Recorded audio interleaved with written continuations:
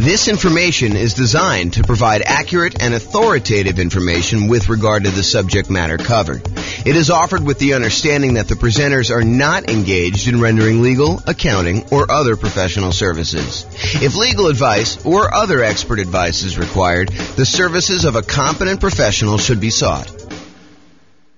Welcome to the Louisville Real Estate Investing and Real Estate Financial Planning Podcast. Learn all about investing in real estate in Louisville, Kentucky with a combination of real estate financial planning and modeling with numbers specific to Louisville. Plus syndicated, more generalized recordings of live and pre-recorded real estate investing classes. Not all of them specific to Louisville. Be sure to stay tuned after the podcast for a message from our sponsors. Hi, this is James Orr. The following is a recording of a class I recorded way back in June of 2021. So why am I publishing a class that's over a year old on October 24th, 2022? Well, over the last month, I've had several people suggest to me or ask me if in our current real estate market, a real estate market where prices are up a lot, interest rates are up a lot, demand has cooled off quite a bit. Rents are up, but not that much. Income is up, but not that much. And inflation is definitely here and likely to continue until the world. And yes, there is a worldwide inflation issue, not just in the US, until that gets under control. So if in that type of real estate market, should they even be considering buying properties? For example, yesterday I got the following email from a client. Quote, "So what's your advice to buyer clients right now? Wait for prices to fall? Buy now, but with cash? Use those builder incentive loans? Watch TV with the dog?" End quote. My response to them was, watch the Is Nomad Dead class. That's still my answer. And so I figured I might share with you the class that I feel is a really solid start to answer the question, should I even be thinking about investing in real estate right now with the market, especially the real estate market in its current state? So one more thing before I share with you the class recording.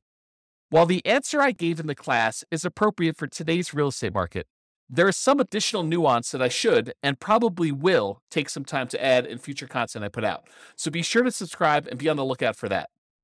And here's the original class recording. Enjoy. Well, good evening and welcome everyone. This is your host for one of the final meetings ever, at least for now, maybe ever. This is not the penultimate. Next week will be the penultimate meeting. This is the penultimate, the third to last meeting that we're ever going to do. So this is going to be, is Nomad dead? Rest in peace, Nomad. It was a good run while it lasted, but it's done. So a couple announcements. Upcoming classes, you'll notice there's not a lot in the schedule because I'm not doing it anymore. So next week, I am teaching. I told Brian, don't worry about it. I know you're busy. I will take care of this. Analyzing single-family homes, condos, townhomes, and multifamily. Not 100% sure what's going to be in that class yet because I haven't written it. However, I think it's going to be comparing, analyzing deals, what you put in different fields if you're analyzing single-family home, condo, townhome, multifamily. I don't know. Maybe it'll be like a presentation with a bunch of like tables for if it's a single family home, we usually use this range and here's why. If it's a condo, we usually use this. If it's a duplex, we usually use this. If it's 3 or 4 units, we usually use this. Or if it's a big apartment building, we usually use this for the spreadsheet. It might be something like that, or I don't know. Maybe that's where it'll end up. We'll have to see. That's next week, June 16th. Wow, it's really coming up quick. Then after that, the final class. The last one, I'm going to go out with a kind of a down note, at least maybe it's a down note, and that is, are we in a bubble? This will sort of be like, I'm leaving. It's over. Hope you guys do well. This is my last prediction. Are we in a bubble? James says this. We'll see. To be determined. Will the real estate market crash? That's the name of the class. We'll see how it goes. That's going to be June 23rd. And you will notice James and Tammy's sabbatical celebration, possible retirement. That has been canceled. Not the sabbatical is being canceled. The class has been canceled. Sabbatical is on. It is totally on. This is sort of like, I don't know. I didn't quite experience this, but this is what I imagine. Senior year, you've already been accepted to college. All your grades are posted. Last week of school. Are you really going to class? Probably not. That's kind of my guess as to what's going on, but I don't know. To be determined. So yeah, school is out for summer. It's exactly right, Austin. But it's even more so. It's not just school is out for summer. It's like school is out. What's the lyric? School is out forever. It's like you're done. I mean, you're totally exactly, Nathan. You got it. That's exactly what's going on. So it's sort of like that, right? Like, do I really need to do like a celebration class? I mean, come on. The celebration is the sabbatical. So there you go. Quit saying forever. I really don't know if it is forever. I honestly don't know. It's not like I'm trying to be vague and kind of like do a little sleight of hand or anything like that. We are definitely taking off 3 months. I think there's a really, really good chance that turns into some variation of 6 months. Maybe just, pop our head up for air. Any clients need anything. Otherwise, we're going back into the sabbatical for another 3 months through the end of the year. And if I had to handicap it at this point, I'd say 10%. 10%. It's done forever. We'll see how it goes, though. All right, those are upcoming classes. And there's nothing else in the calendar. Like, go check the NCRAG website. There's nothing else up there. There's no more coming. That's all you got. So, for one of these last classes, I don't know. I'm a big believer in rewarding promptness, like people that are on time and show up on time and do the right thing. I'm almost tempted to like do something really special for people that actually show up for the 6 o'clock kind of like start of the class instead of the 6:05, 6:10, 6:15, sometimes 6:30, sometimes 7 o'clock, people that roll in. Occasionally, I'll see someone like RSVP and register for the webinar at like 7:40. Like as if they're going to go and join the webinar at that time. I'm like, really? You're showing up like with the last 20 minutes? There you go. So, all right. So introductions via chat, if you would be so kind for one of the last times. Please make sure you switch over to all panelists and attendees. And then who are you and where are you from? And do you believe Nomad is dead?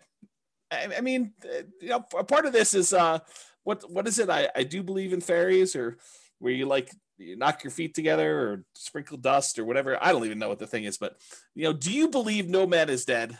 And if you want to throw in why or why not, please do. Go ahead. There you go. Figure that out. And then, of course, if you do have questions throughout the webinar, please do use the chat window. I actually look forward to some questions. I think it's an interesting thing. Keeps it lively, keeps me on my toes. I get to realize that I'm not just talking to myself. So, yeah, Mike's like, I don't know if it's dead. That's why I'm here. I'm here for you to tell me if it's dead. Oh, man, I could go off on a tangent about that comment right there, Mike. I mean, really? You're relying on me to tell you if it's dead or not. Oh, man, I should go off on a tangent. I'm not going to, though. I'm going to be nice. There you go. Here to learn. Nope. If people are saying, nope, it's not dead. We shall see, right? We shall see. All right. This is my new little warning slide. I like this. There was an attorney that did some continuing education. Tammy sent this over to me and a friend of mine, and I kind of liked it so much I kind of commandeered it. I borrowed it, so it's largely his. So why you should not consider anything I say as advice or even reliable information or education. Oh man, wait till the end to tell you this. Hey, I'm probably not your realtor. For some of you online, I am your realtor, but I'm probably not your realtor for most of you guys. I'm not your attorney. I'm not an accountant. I'm not a CPA. I'm not your advisor. So I'm not doing this. This is not advice for you, like customized or personalized. Facts do vary greatly. So I can tell you something, and it could be absolutely true in this really narrow context, this really narrow kind of like space where it exists. But it could vary a lot depending on who it is and what's going on there. Chances are I don't know what I'm talking about. So there you go. How's that for a disclaimer? Chances are good. I just don't have a freaking clue. I have no idea what I'm talking about. I don't always get good sleep, and I may be fuzzy brained. So there you go. And allergies have kicked in. I don't know if it's allergies have kicked in for you guys, but man, maybe yesterday or today, it's just rough. Like the allergy is like definitely headachy, fuzzy headed, or maybe it's something else. I don't know. I have to see about that. I'm easily confused. Maybe you are too. So there you go. That's my new disclaimer. Oh, there you go. Oh boy. Okay. Is Nomad dead? I am your host, James Orr, real estate broker, at least for now. There we go. Well, I guess we had some questions. I assume that there are no crazy questions. No, people introducing. That's awesome. You like I've talked this, but are you willing to repeat? Do you recommend calling local banks to ask for their mortgage rate offers? Sabrina, we have an entire class, a 2-hour class on interviewing lenders in order to get rates. And I spent 2 hours answering that question in excruciating detail. The short answer is 3. In general, I recommend you get 3 referrals from people you know and call them all on the same day. And there's details about that. It's not as simple as just call them at will, nilly-willy, all over the place. But there's a 2-hour class on that particular topic. I think if anyone remembers what the title is, it's something like interviewing lenders and estimating rates or something like that. It's good. If anyone remembers what it is, you can share it, and Sabrina can do that. All right, so let's get to some background here. What prompted this class? So over the last several years, and this is not like a unique case, although this particular one was a really nice little special situation for us.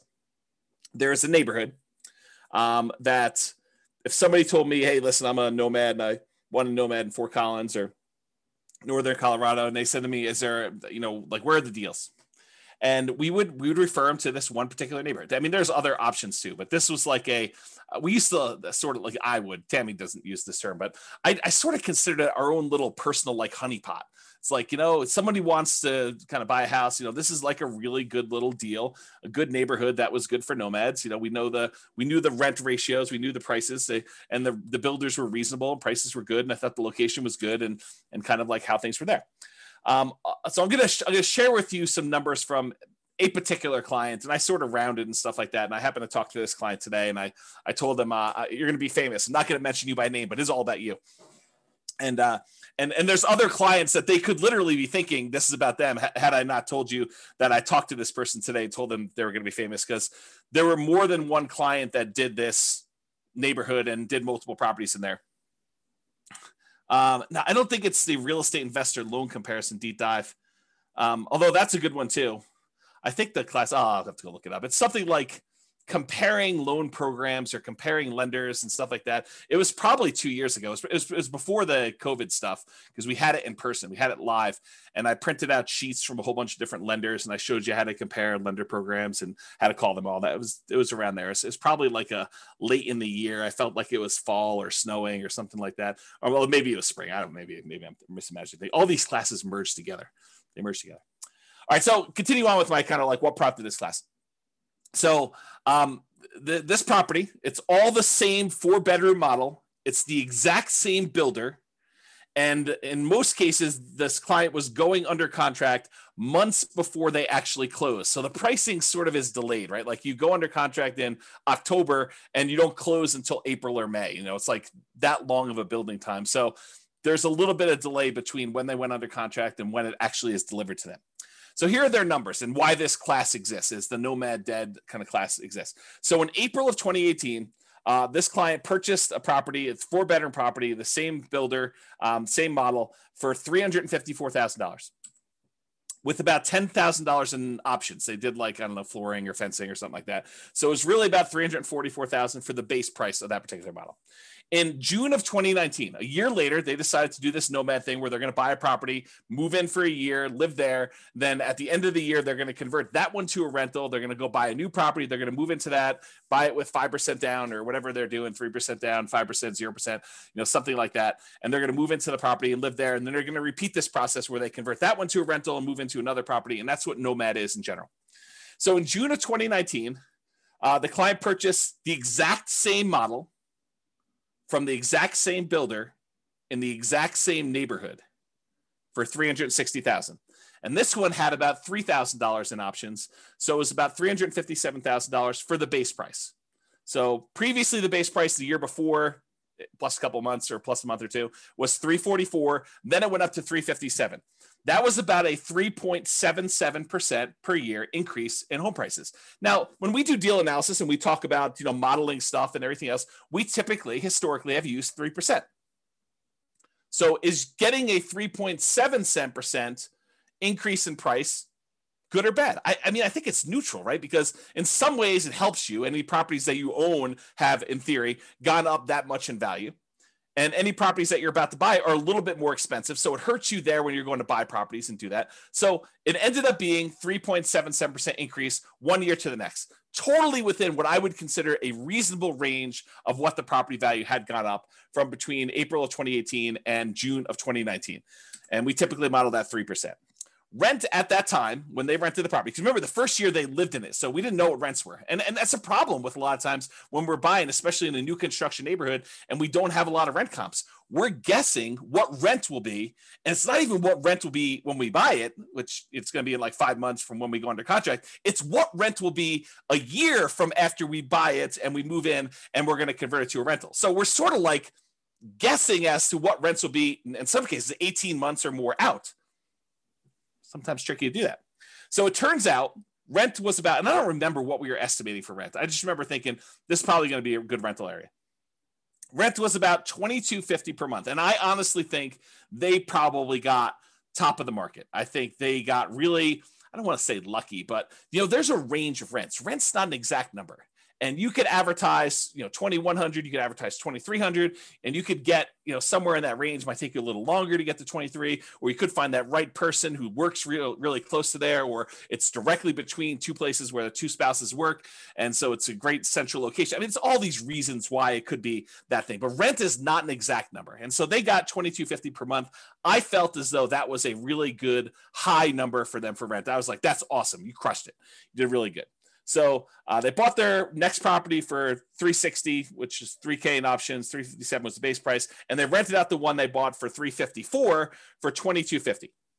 Okay, so that's what it was, $22.50.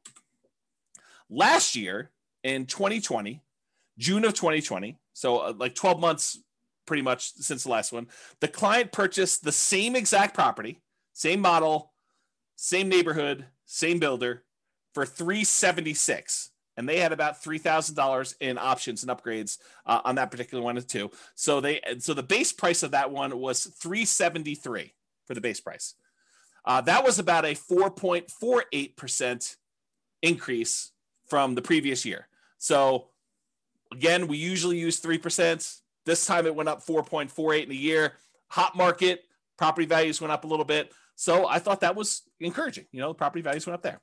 And rent actually went down a little bit, or you could say they didn't quite crush it. They didn't get a home run like they did the year before. And so rents were about $2,200 a month in that particular case. So that's what we got. And I should also point out, I don't know if every single data point for this particular example is the same client, because for some of the rents, I have multiple clients in that neighborhood and they're all doing like a nomadish thing.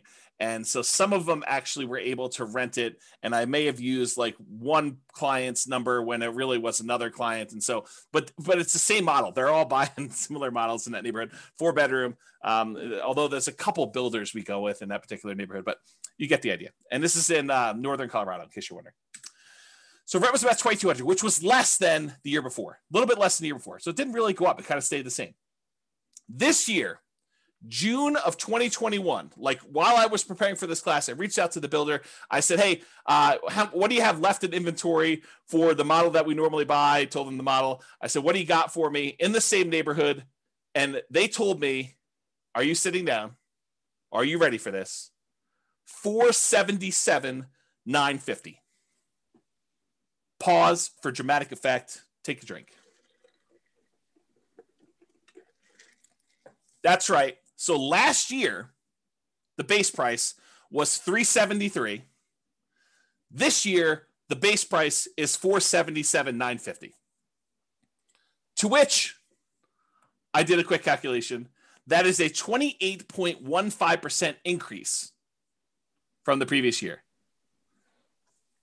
So I start thinking to myself, and by the way, rent is about $2,300. So rents were maybe $2,250, somewhere in there. They were getting about $2,300 a month in rent for the model, same neighborhood thing there. So rents did not go up 28.15% there. And Bob and Barbie are saying, because of building costs, I think building costs are a major factor in this.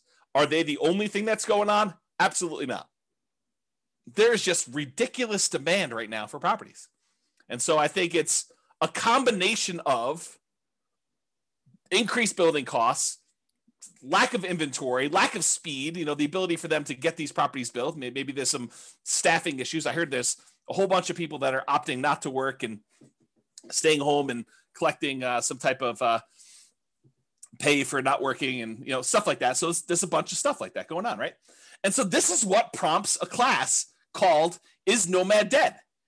Prices are up a lot, like not just 5%, 6%, 7%, which we could have modeled. I mean, we could have done that, right? So prices are up a lot, like 28.51%. And by the way, this is an extreme example. It's not like where it is every single place, but I think that we're seeing prices increase quite a bit, maybe not the 28.15% across the board, right? You could go find another neighborhood where you're like, oh, prices are up, but not 28%, right? Like quite a bit, but not that much. So prices are up a lot. Demand is up a lot. This multiple offers on a lot of these properties. There's waiting lists for some builders in order to get into properties now. It's pretty ridiculous right now, which, as an aside, if ever there was a time for someone to take 3 months off, might it be during one of the craziest real estate markets ever, where it's really hard to serve clients because they're having to go out and make 10 offers to get one property accepted, or they have to be on waiting lists even for new construction, or prices have jumped up really fast and rents are sort of lagging behind. If ever there was a time for a real estate broker who was kind of getting a little bit burned out, a little bit, needed a little break, for them to take 3 months off, might it be Q3 2021? I don't know. I'm just saying hypothetically, not saying anything in particular. I'm not calling anyone out by name, not doing any of that, but I'm just saying, maybe. Okay. So demand is up. Interest rates are down, which I'll show you here in a second, but not that much. They didn't go down like that crazy. So it's not like the price is, the same, like, the monthly payment's the same. Rents are up, but not that much. I mean, they're not like 28.15%, like it's pretty crazy to think about this nonsense. Income is up. People's income have actually gone up. We're seeing some inflation sort of activities going on where, people applying for jobs are seeing those the starting wages there, and in some cases, people are getting raises. And I don't know, we're seeing a lot of that stuff. It also sounds like you've thought it through. I'm not sure what those shapes are. Is that like a unicorn? Maybe it's a unicorn. And then Bob and Barbie say, especially a broker that doesn't want to be a psychologist due to buyers able to get the house. Yeah, right. It's hard. You go read a lot of these articles about agents and how they're really struggling, and there's just a lot of stuff. So income is up. Signs suggest that inflation is already here, and that it's likely to continue. I mean, we're seeing signs of that happening right now. So you've got all these kind of factors coming in, which prompts me to ask, hey, is Nomad dead? Like, has the train left the station? Am I too late to the party? If I just learned about this thing, if I just went online, I saw your class, I'm like, oh man, this Nomad thing, this sounds really, really good. And then you like see the numbers I was using, and I put it back on the shelf. I probably shouldn't have done that. If you see the numbers I had in the Nomad book that I used to give away when people came to class live, and you're looking at these things and you're like, 230, 240. Can we still buy houses for 240? And then you're like, and you're like, what is going on here? Like, how does that even work? Like, is it too late? I mean, the numbers you were using before, those seem really, really different. I can't get any to look anything like that. Begs you to ask, is Nomad dead? Am I too late? Is this like even going to happen for me? Should I even bother? Or are you like, oh, it always happens to me. I find out about something. Had I only been buying properties like this particular client of James, the property he bought for $354, once these ones sell for $477, those become comparable sales to show that that's probably the new value for someone trying to buy a property. It's about that when the new ones become comparables for the ones that they bought, 3 years ago, whatever it is, for $354. So what is the difference in price between that? Is that like $120,000? Approximately 120,000. So 1, 2, well, I guess not all of them are 120, but let's 1, 2, 3 properties that they bought previously. So that's probably $300,000 in profit in 1 year. What? That's crazy, right? Definitely crazy. Yeah. See, Royce says I'm supposed to actually call him when I know it's going to increase $120,000. I didn't know. I called like the clients that had properties in that neighborhood. I'm like, hey, are you sitting down? Because I just found out the models you've been buying, they're now $100,000 more than what we were paying last year. And they're like, what? I'm like, yes. And we just had to wait for them to sell them because it's just crazy. Okay. So this is why there's a class called Is Nomad Dead? And we will find out. So because I did this particular one builder, I went and I looked at some historical data on another builder that we like here in Northern Colorado. Yeah, cue the charts. Exactly, Steve. You're right, buddy. Here we go. So what I did is I went and I looked at some historical data. And I'll tell you how I got this chart because I think it's instructive and it's probably interesting to some folks, especially the more the nerdy, geeky ones. And, you know who you are. So what I did is instead of actually going back and trying to pick out exactly one, this particular model that we happen to like buying, it's a 4-bedroom property by a new construction, by a builder that does new construction in Northern Colorado. And I went all the way back to about 2014 data because I think that's when it stopped. I think that's when it started, rather. I think this is that particular property when they started building this model with these specs. And I went and I looked at it and I said, okay, it has to match this exact square footage requirement. It has to have, this amount for, above grade finished square foot, this amount of finished square foot, including the basement. And so I matched it based on square footage. So is it possible there's like a rogue property in here? Yes. But I will tell you, I hand looked at the data just a quick glance, and the overwhelming majority of these things were exactly this builder. By the way, don't call me during Anchor because I had to turn my phone off. So this shows you like this particular builder with this matching square footage, and it shows you the price. Now, this does include multiple cities, so it's not just all the same city. There's some of these in like very far east Greeley, which are less expensive than something in, let's say, Fort Collins or, Loveland or Severance or, like whatever the other Northern Colorado cities are, which I can't think of right now, Windsor, as an example. So this covers a wide range of cities. And it also covers a wide range of what upgrades people do. Just as an example, when my clients typically buy a property from this particular builder, we talk to them about the pros and cons of rolling in all of the upgrades: backyard landscaping, backyard fence, air conditioning, the upgraded appliance package. So there's all these extra things that we usually talk about. Hey, look, you could go ahead and add all these things after closing and save yourself some money because the builder has definitely marked them up. Or if you decide to roll them in and have the builder provide them, you're paying a premium, but you're able to finance them. And so you're only putting out 5% or 20% or 25% of the value of the thing because you're financing the rest at some really low interest rate. And so there's a range of what these values would be. It's not like this one got bid up or anything like that. And maybe that this person who bought this particular property right here, where my mouse went, decided to roll all their stuff in, or maybe they had a lot premium because it backed out to open space or something like that. And so there's all these different factors as to where they are. But in general, you can see the trend. The trend is up and to the right. You can see the property price increases. And one of the things I'll point out is you kind of see here where we hit the new year, almost everything is pushing on the high end of that line. It's not like you have stuff that's kind of on the low end of the line, like you see over here. It's like this year, everything is being pushed up on price. So we're definitely above the average line of what we've been seeing in appreciation rate. The red line is the linear growth rate. The black line is the exponential growth rate. So it's a little bit better than linear as far as growth goes. That's how I would interpret that data. I don't know if Andrew is on or something like that, who is a big math guy, but he could correct me if I'm wrong in my analysis of this particular chart. But you can see the prices for these things has definitely gone up. Before, we were able to get this Michigan model, the 4-bedroom property for, in the low to mid 200s, like, 230, 240. And if you remember, this is about the time that this book was written. And this is the example we use in this particular book. So it matches what we were getting at the time in the book. If you kind of think about it that way, the same properties nowadays, they're over 400. They're like up there. Okay. So you can see this historical chart. So when prices go up that much, rents don't quite go up that much. Is Nomad dead?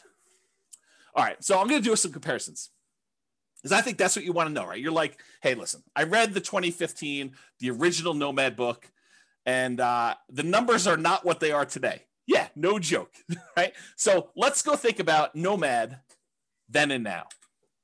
Here they are. So back in the 2015 original Nomad book, the purchase price we used was $238,875. That was the base price with some upgrades thrown in for buying at the time, it was basically a Michigan model, although you could make an argument it was any other house that was similar characteristics. It didn't have to be that, but that's what we used when I modeled it. Okay. So it's $238,875. The purchase price today for that same model with the same upgrades, $437,375. Now,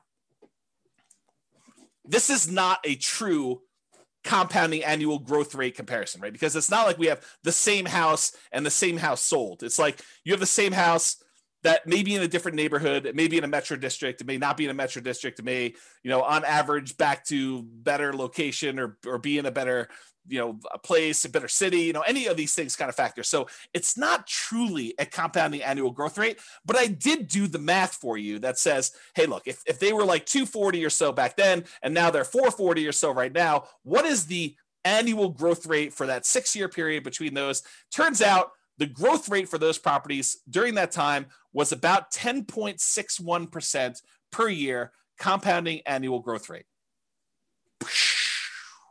Craziness. Okay. So we were estimating 3%.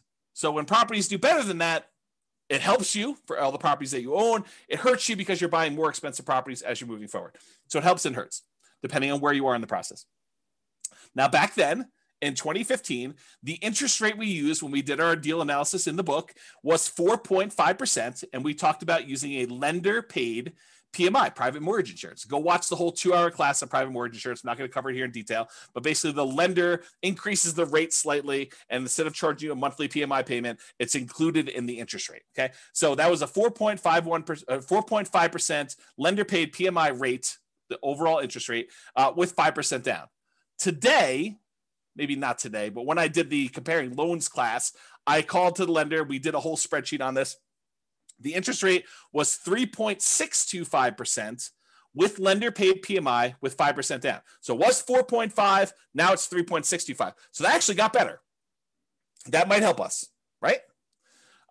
Stephen says, where do we watch the older videos?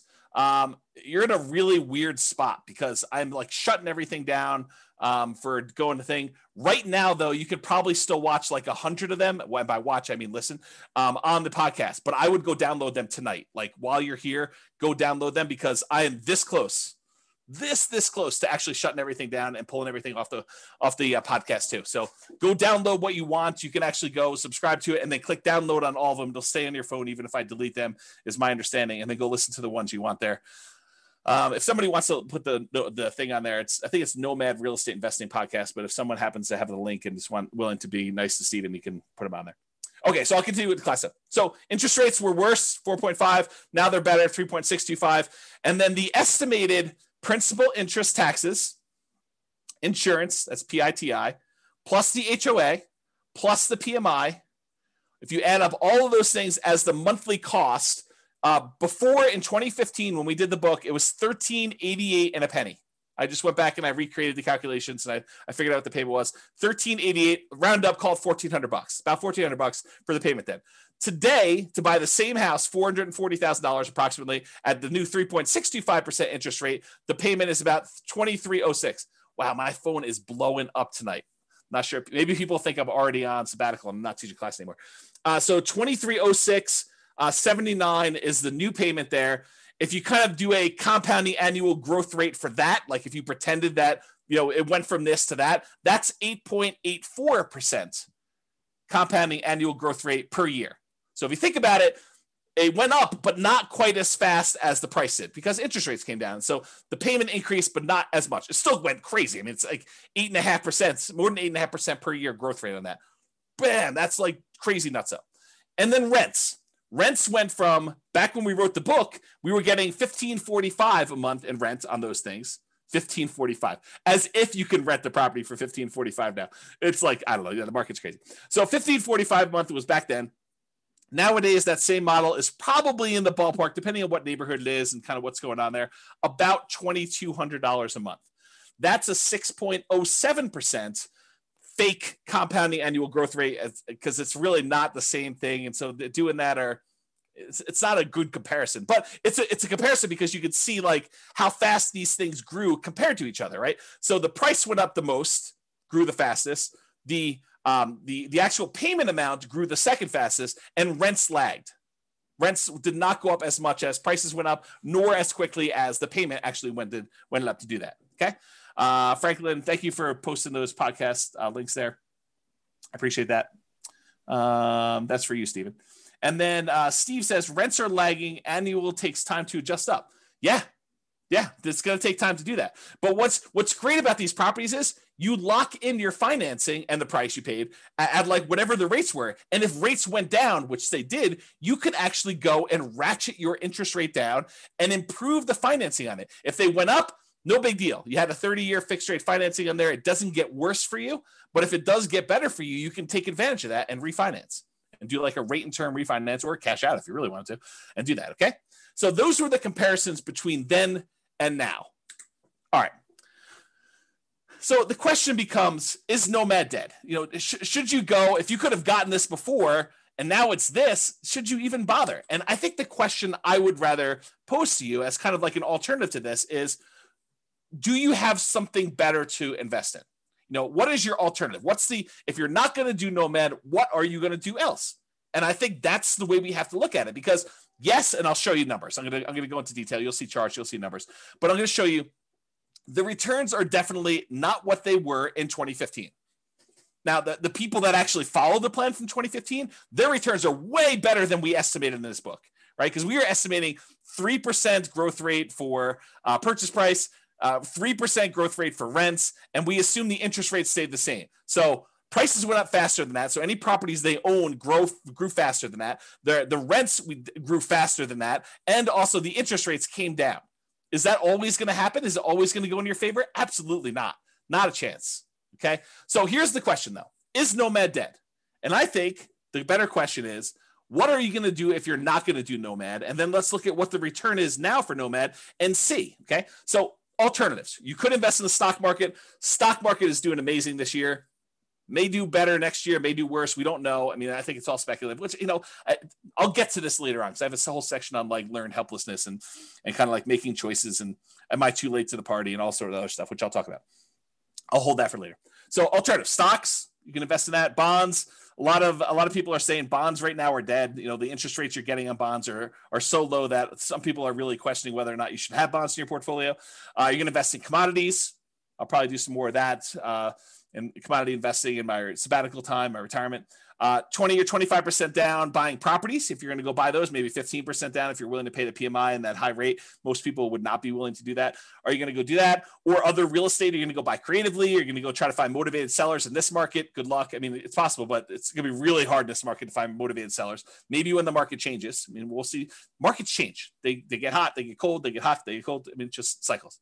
So are you going to do 20 or 25% down? Are you going to do some other type of real estate? Are you going to buy options? Are you going to do turnkey stuff? Are you going to do lease options? You know, what are you going to do? Like, what's the return you're going to get on those? Are you going to go do dog money? Are you going to do, Bitcoin or some other type of cryptocurrency? Like, what are you going to invest in? And what are the characteristics of that? And what are the returns you're going to get?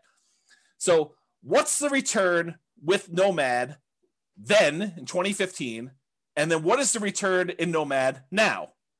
And I'm not going to use the like crazy returns we saw. I'm going to use what we estimated the returns were going to be, that 3% slow and steady growth rate. Because if I go back to 2015 and I use some ridiculously high, 10% return year, it's going to look crazy. It's going to look awesome. I'm not going to do that. I'm going to say, listen, back when we were thinking about this, we were saying, if you can get 3% of your growth rate on average, some years is going to be down, some years is going to be up, but 3% growth rate per year, 3% rate growth rate per year. And you compare that to buying something today and maybe you'll get 3% today. Who knows? With inflation, maybe it's better than that. Maybe we see some, it's kind of like peaked out and we give a little back. So we're going to buy our next one at a slight discount. And I mean, we don't really know. It's not clear. Well, I'll get to some of that later too. So if you compare what you can get now, maybe to what you had before, or what you can get with the other options you're thinking about today, what are the returns you're going to get in stocks or bonds or commodities or whatever else you're going to invest in?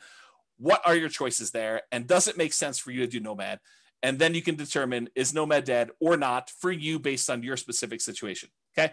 And I'll also point out, remember with Nomad, we are limited in the amount of money that we can put into the deal, right? Because you can only buy one per year with some really rare exceptions. But you can really only buy one Nomad property per year that you can move into, live there for a year, and they convert it to a rental.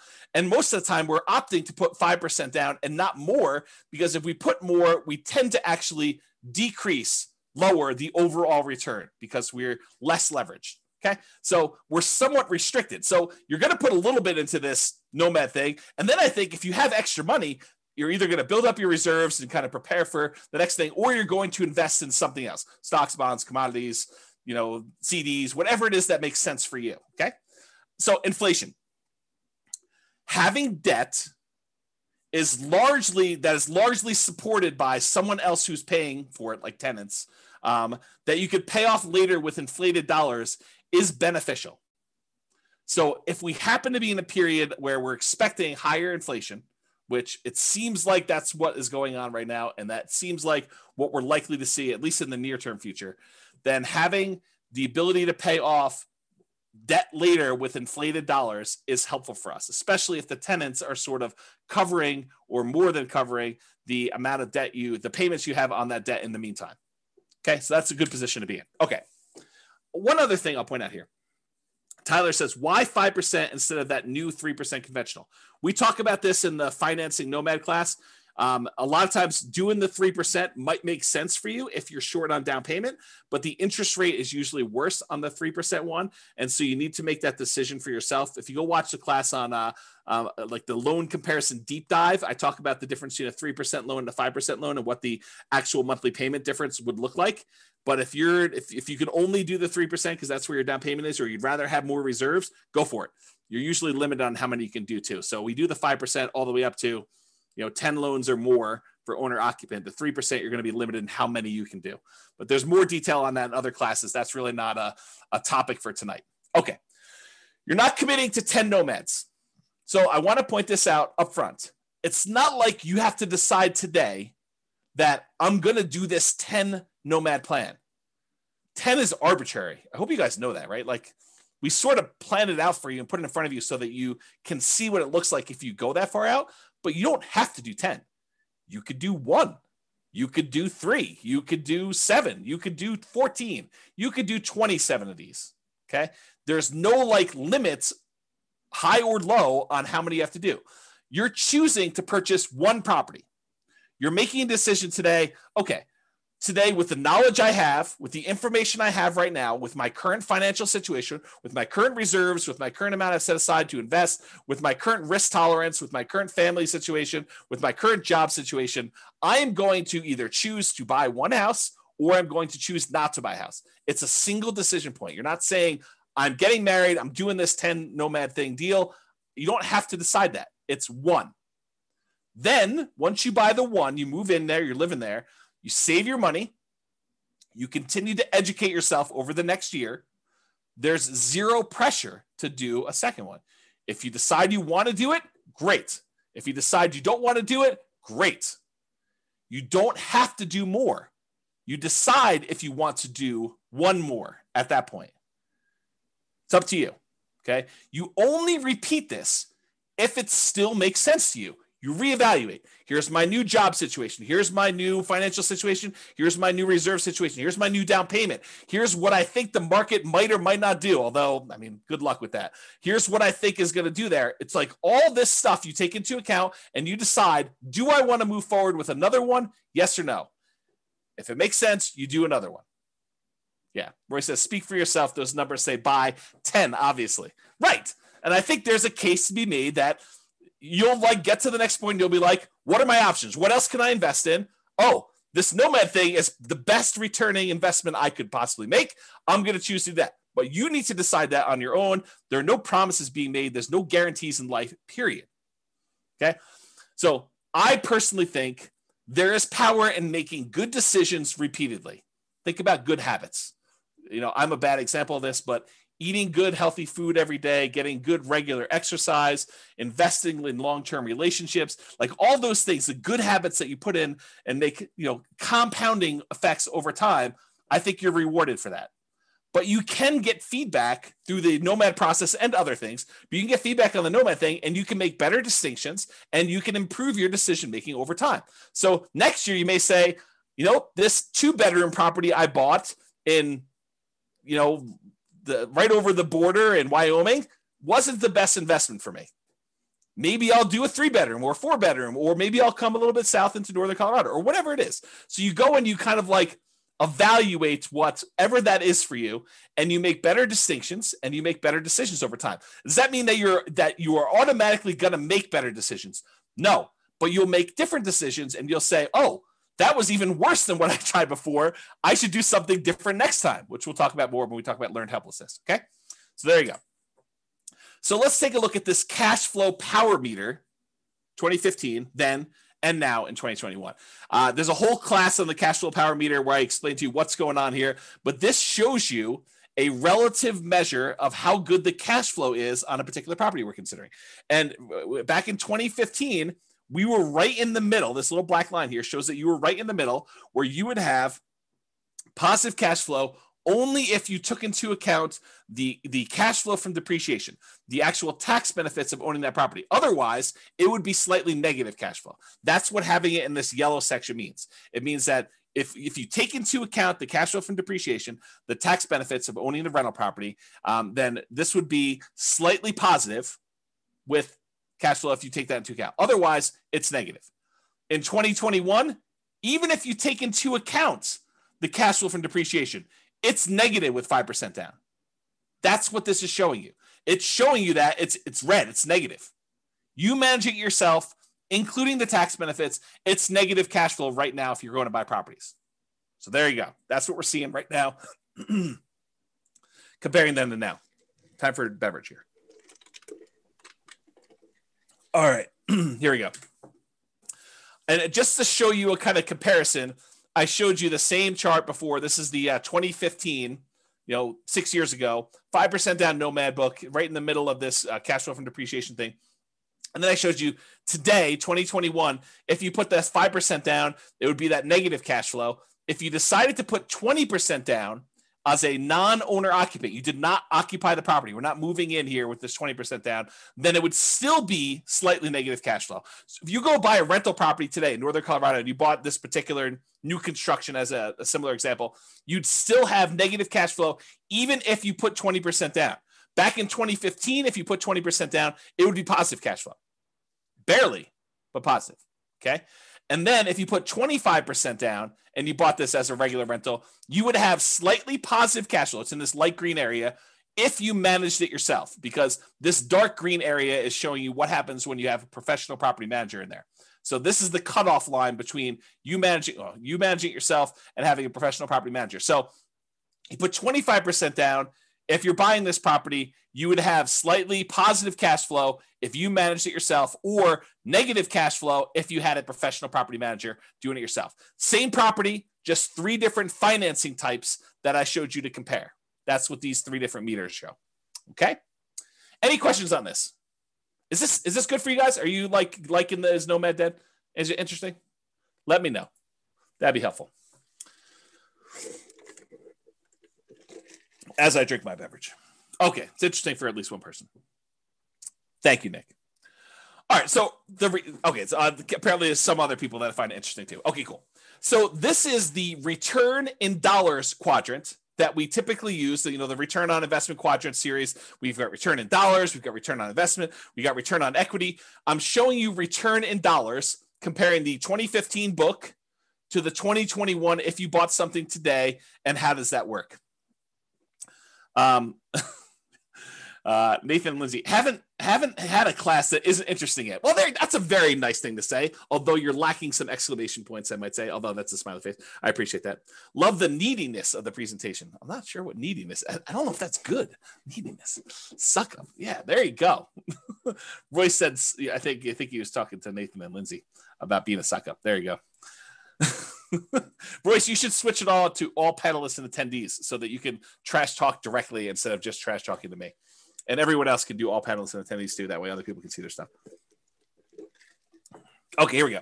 So what this shows you is the amount of dollars that you're getting in return in the first year for buying a property this way, and by the way, I do know that you're technically not renting the property in year one as a nomad, but I'm pretending as if you did.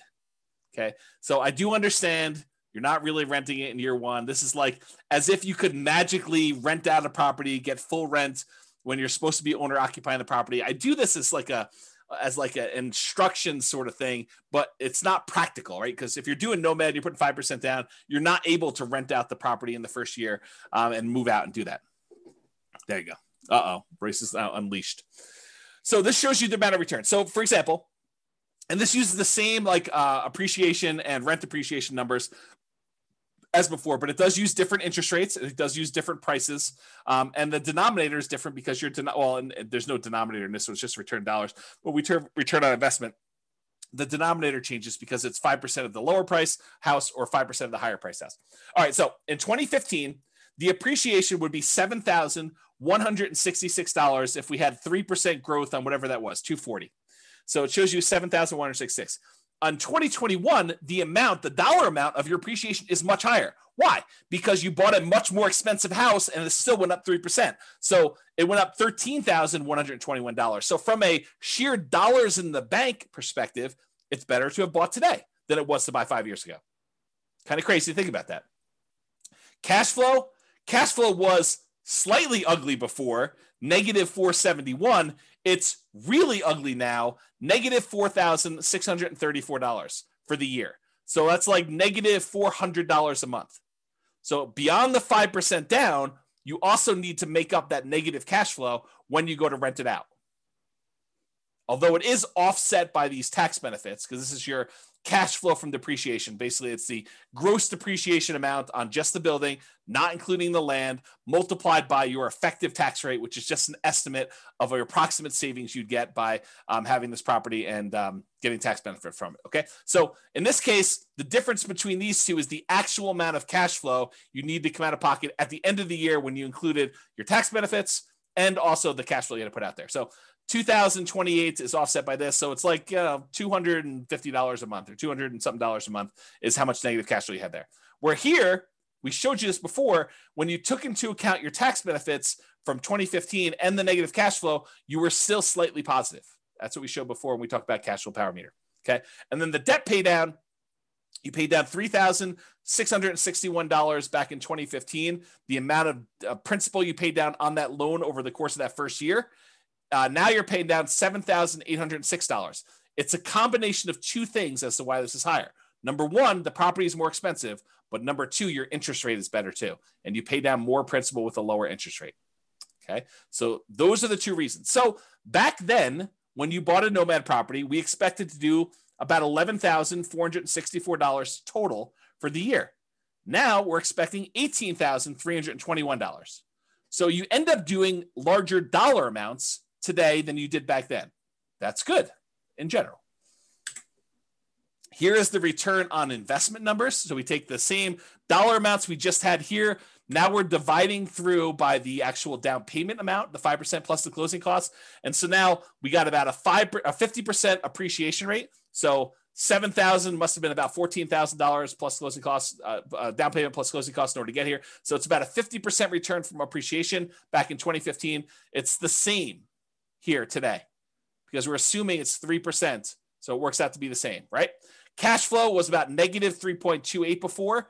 Now it's negative 17.66. That's ugly. Maybe Nomad is dead. We'll see. Debt paydown was about 25.54%. Now it's better. Your debt paydown is actually improved because your interest rate's a little bit better. Is 29.74% is your return from debt paydown. And then your tax benefits are the same. So the overall return on investment when we used to do this back in 2015 was 79.99%. That's pretty amazing. What's the return on investment now? Oh, it's only 69.81. Boo-hoo, right? How bad is it to get almost 70% return on your money? Right? I mean, that's like the crazy thing. And that's why we're thinking, is Nomad dead? Well, if you could go and get a return that exceeds 70% somewhere else with similar risk characteristics, because you got to take into account risk. Real estate risk is very different than, stock market risk or something else like that. But is this risk similar? And can you beat a 70% return? Maybe, maybe not. It's up to you to decide. Okay. So it was 80. Now it's almost 70. Still not bad at all. Now, what if we took into account the reserves you need in order to hold rental property? It would be silly for you to buy a rental property and not put aside reserves. And we talked about this in everything you learned about deal analysis is wrong. There's a 2-hour class on this concept of why you should do your calculations and include reserves when you do your return on investment calculations. So go watch that class. It's 2 hours long and you'll understand more about what I'm talking about. But realize if we include the reserve numbers, the 6 months of reserves, that's what ROIQ plus R6, 6 months of reserves, and you compare that back to when we were doing it, the return now when you include reserves on everything is 49.05 compared to 44.66. Still a little bit less, but when did 45% return on your money become a bad return? When did it become bad? So Bob and Barbie says, seems like the tax benefit should be greater as the purchase price is more. It's the same ratio though, because you put 5% down on both. So when you actually do it that way, they're similar returns because it's a dollar amount based on the price, but it's also the same denominator changing as well based on the price. So it turns out it's the same ratio. Good question though. Steve says something, everything you learned about deal analysis is wrong. Yep, there you go. That's the class on that one. Although it's probably on the podcast. Okay, so that's the R6 number. What about if you do 12 months of reserves, but you decide to keep your reserves, most of them in the stock market or something else with a higher rate of return? Well, the return is 39.47% from 2015 versus 36.72 today. Still a pretty amazing return, especially for having 12 months reserves that are a drag on your overall return there. I don't know. It still seems pretty amazing. But it's up to you to decide if Nomad is dead. It's not for me. So is Nomad dead? Let's take a look at some comparison scenarios. So because I have this pretty cool software that allows me to do models of scenarios and run out situations for people, I ran 5 different scenarios to compare, and then I added a couple more at the end because I thought I might have time. We'll see if I get there. So the original Nomad with 2015 numbers, I did that as kind of like a baseline. Said, okay, this is what we thought it would be before. I just sort of laid it out there and I ran it and I showed you what that looked like. Then I did 2021 Nomad right now. And I did a couple different situations there. I did doing 10 Nomads, which is the most similar comparison to the 2015 ones. And then any extra cash I did in stocks, which is the same thing I did in 2015, by the way. And then I also compared it to, hey, listen, if I'm not going to do this Nomad thing in 2021, maybe I'm going to buy just a house to live in, and I'm going to take all the rest of my money and I'm just going to invest it in stocks. So I ran that too. And I think I used 8% for the stock market return. Okay. And then I did another scenario where I said, okay, you're going to buy a house to live in, one owner occupant property, and you're going to actually save up to buy 20% down properties. And you're going to buy 9 rentals with 20% down. And then the last one I did is you're going to buy a house to live in with 5% down, and you're going to buy 9 25% down rental properties. And so I'm going to look at how the original 2015 Nomad did in comparison to doing 10 Nomads today, doing no Nomads, basically buy a house to live in and do everything else in stocks, to doing owner occupant with 20% down and owner occupant with 25% down. And you'll have 9 rentals for all those things. Okay. Here we go. Kevin says, pretty sure I got a 200% return in year 1 at my current house. So Nomad is certainly not dead. There you go. Kevin says it all. And then it says, I heard the same rumor, Austin.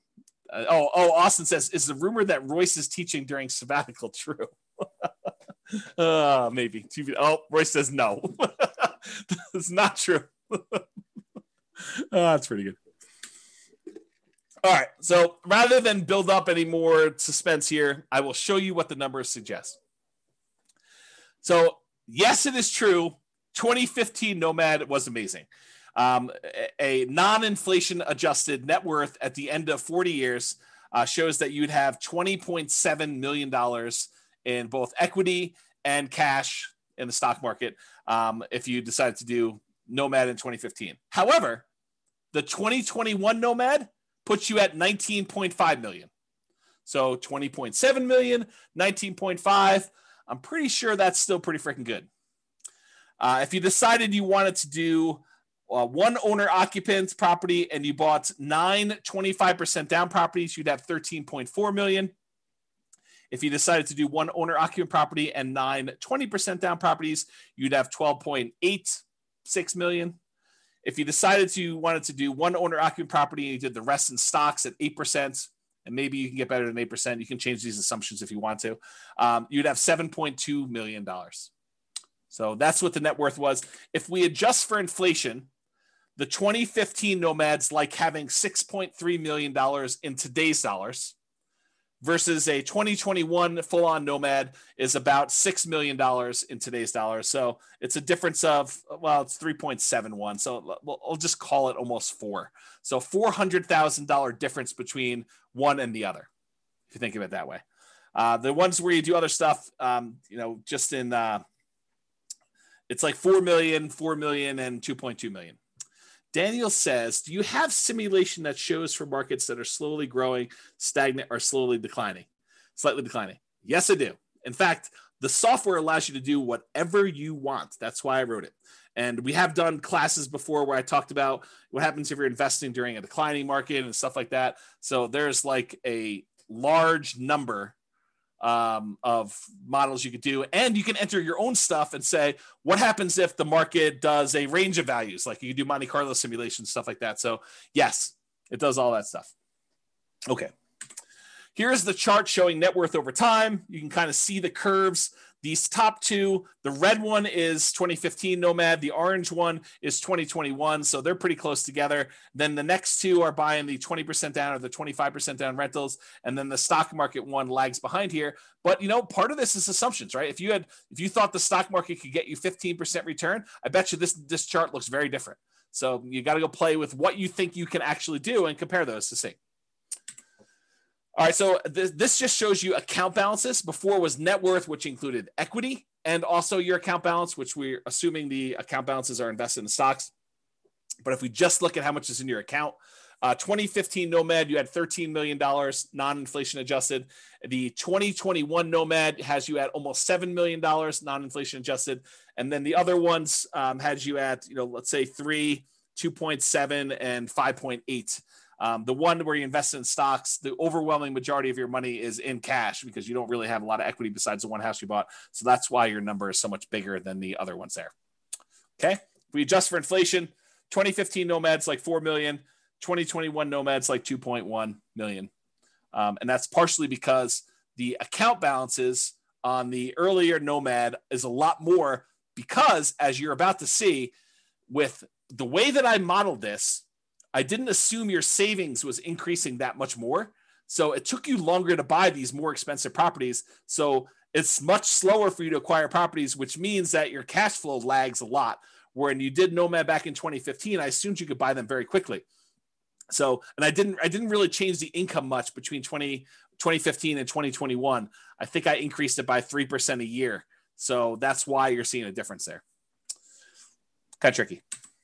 So it shows you your account balances over time. These are the ones where you're buying properties later in the game. So you can see they're kind of like little dips whenever you put a big down payment on a property. And so that's why that grows. And you can see these other ones here, you got the lead. Your cash balance in 2015 is much bigger. So this is what I was talking about before. With 2015 Nomad, the way that I set up the assumptions is I said, you are saving enough that you have enough for a 5% down payment every year. And so, well, maybe not every year because this line looks a little longer, but it was pretty quick. So you're acquiring properties much faster, and then you get to 10 properties very quickly when you're doing 2015 Nomad. Maybe not every 12 months, but pretty close. Pretty close. However, when you did 2021 Nomad, I assume that it took you a lot longer to save up for those 5% downs because I think for a lot of folks, it will take them longer. They're not able to do every 12 months. Now, if you have a great income, you have a great job, or you have money set aside and you have the ability to do this every 12 months on the 12 months, it's going to look a lot better than this. But because of the way I modeled it, it took a lot longer for you to get to the point where you acquire these properties. If you speed this up and it becomes back here, it looks much different. It looks better. Okay. Now, these other ones is buying 20% and 25% down. It takes you a lot longer to save up 20% or 25% with the same income and same savings rate than it did for you to do the Nomad. That's one of the benefits of doing Nomad.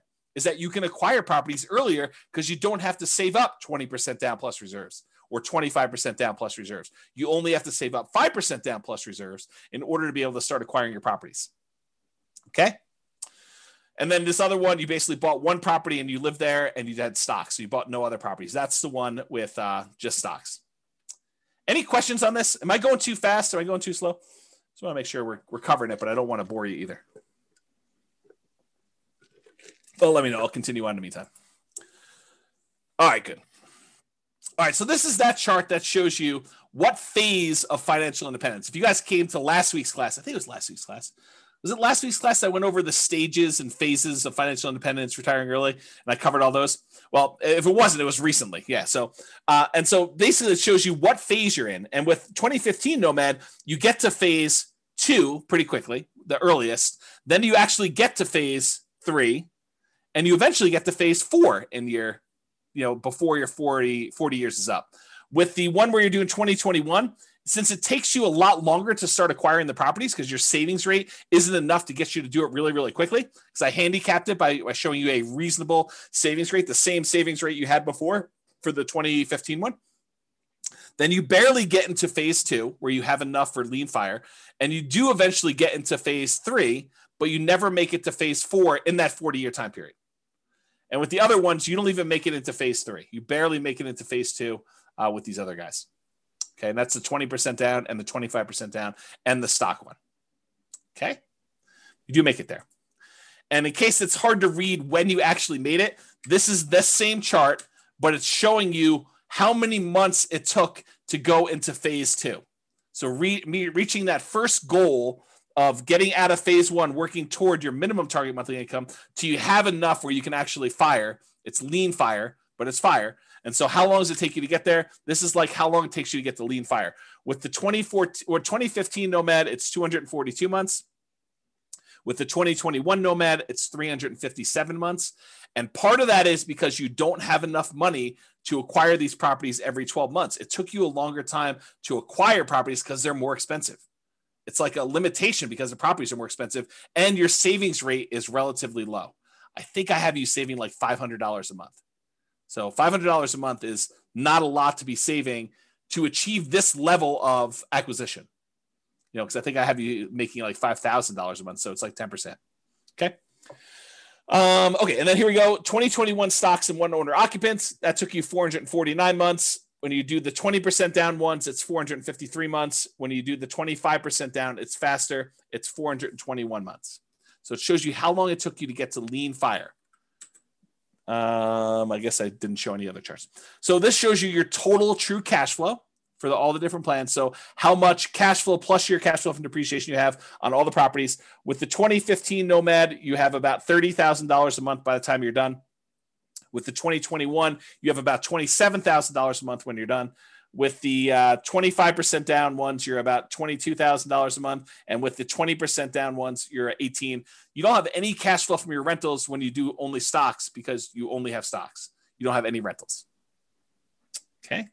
And if you adjust for inflation, the 2015 one is like having $9,000 a month in passive income today.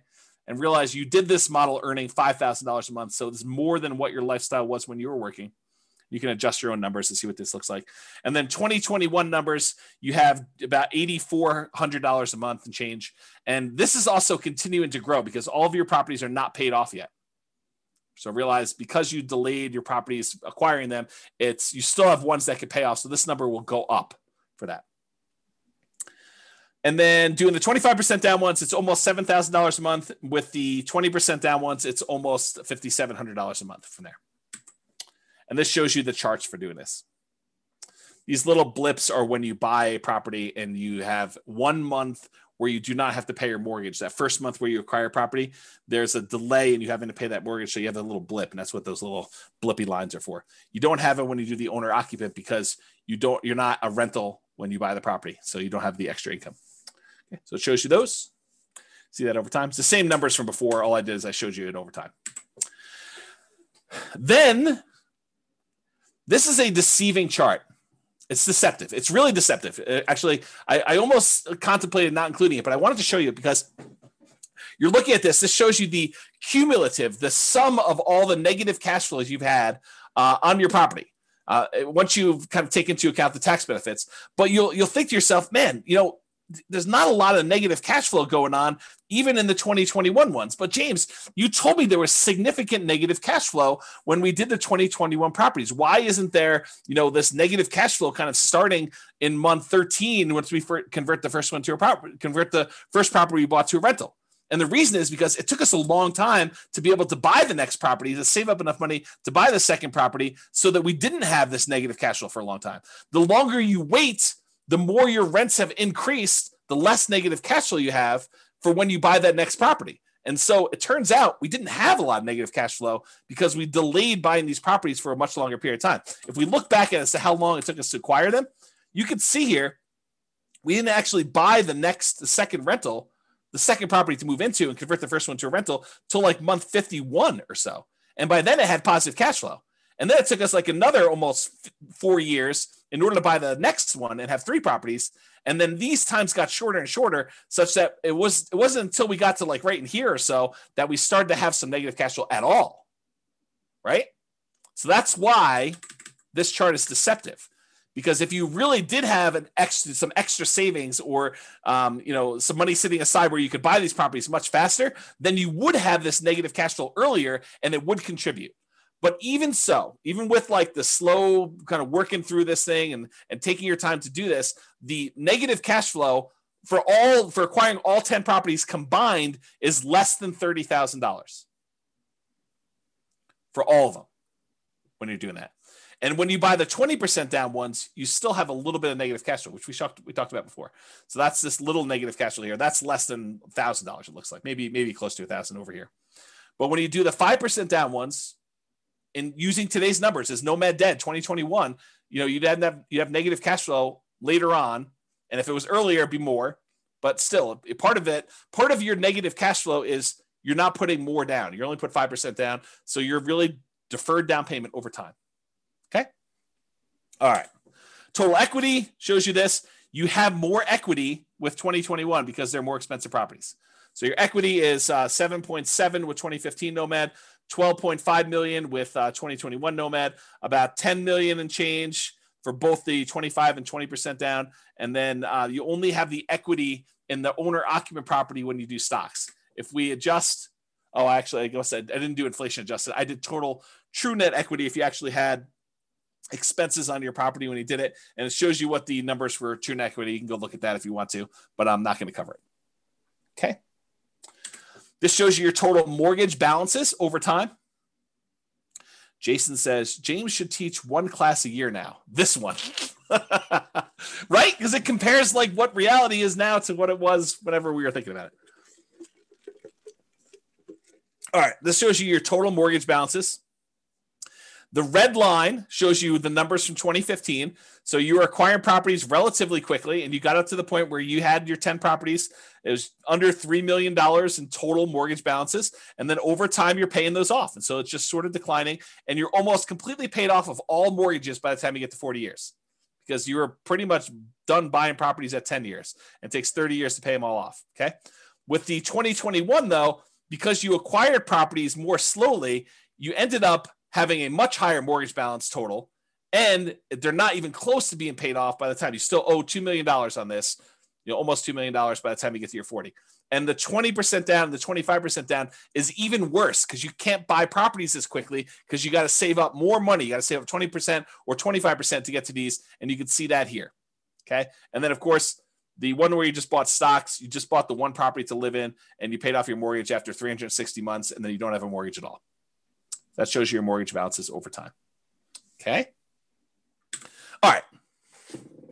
I'm sure you're thinking to yourself, all right, that's like the slow way.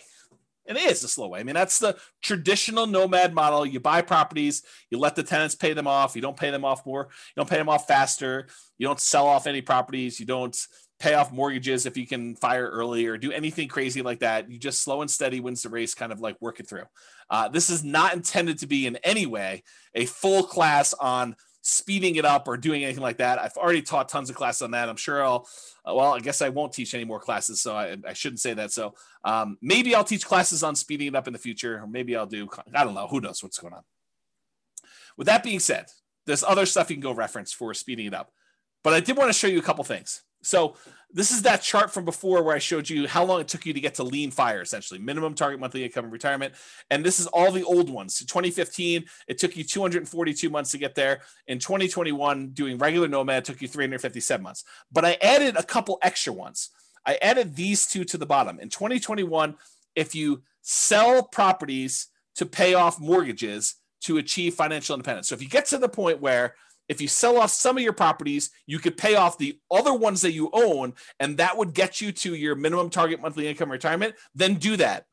And how long does it take you to get there? Well, it turns out that takes 293 months for you to get to the point where you have enough equity where you could sell off your properties, you pay capital gains, you pay depreciation recapture, you pay your closing costs, you pay your real estate commissions, you subtract all those out, so it's really a net dollar amount that you really walk away with. You take that money, you pay off the remaining mortgages on the rental properties you own, and you get to fire. You get to the point where that is enough so that you have a minimum target monthly income in retirement to support yourself, lean fire, another way of saying that, and that takes 293 months using this strategy. And that's still with you acquiring them slower, right? Because you're not able to acquire them very quickly. So it still takes 293 months. Now, remember, in 2015, it took you 242.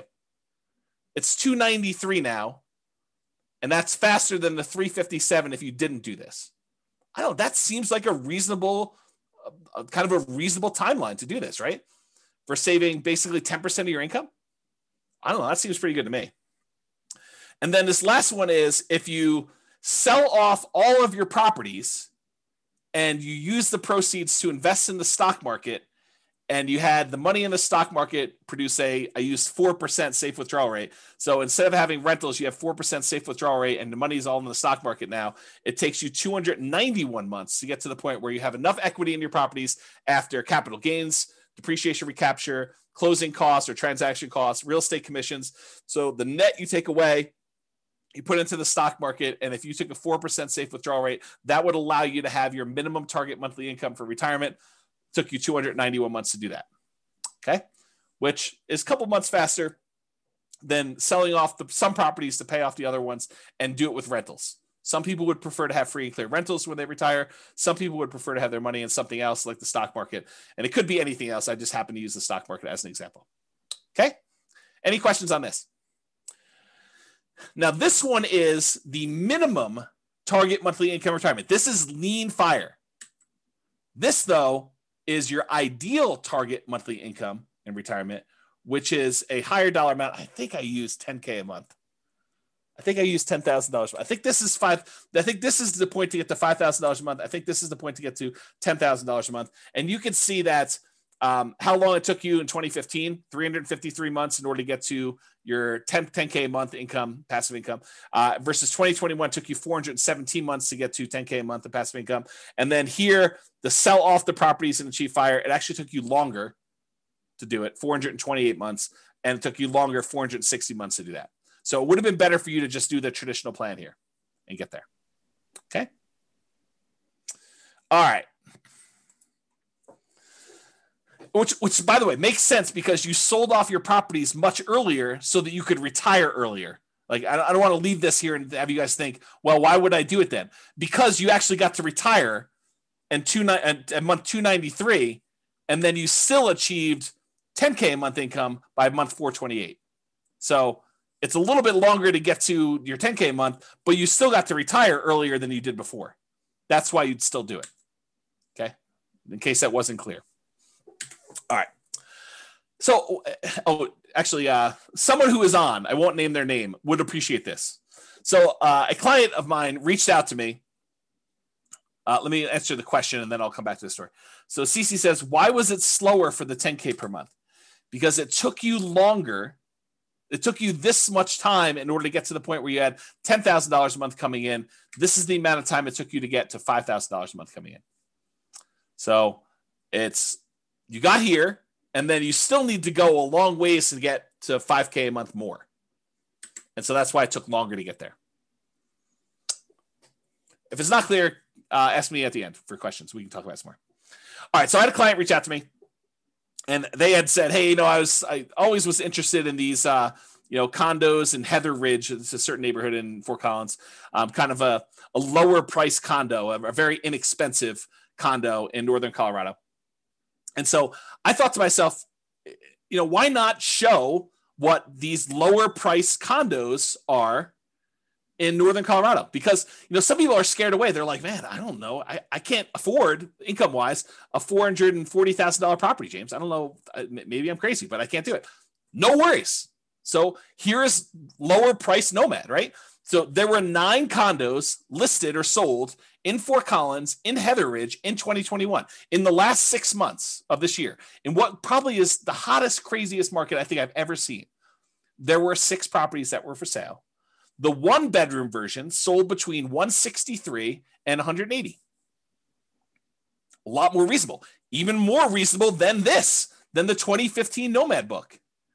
The 2 bedrooms sold between $210,000 and $225,000. Still less expensive than this. And so here are the return on investment quadrants. I think this is the 1-bedroom one. This is the 2-bedroom one. I just did Brian's spreadsheet to kind of show that. And so you can see this is the appreciation. This is the appreciation. This is the cash flow numbers. It's still negative cash flow. This doesn't solve your negative cash flow issue because the rents we're getting on these is commensurate with a 1-bedroom or a 2-bedroom. Okay. So the cash flow is still negative, but it's a lot less for you to get in. It's 5% of these prices instead of 5% of 440 to do it. Okay. So I guess what I'll talk about this is, the overall return, I'll do that and I'll talk about what I want to talk about. So the overall return was 45.3, still pretty good. And this return was 50.7. Not bad at all. And so what I was going to say is this, right? And this sort of relates to what's coming about the learned helplessness, but I'll say it here and then maybe I'll give you a break and I'll come back a little firmer, a little harsher, a little bit more direct later on when I talk about learned helplessness and some of these things. So here's what I'll say. Start where you are. If you're in the income or down payment savings or whatever it is, where Heather Ridge is what makes sense for you based on where our market is, then start here.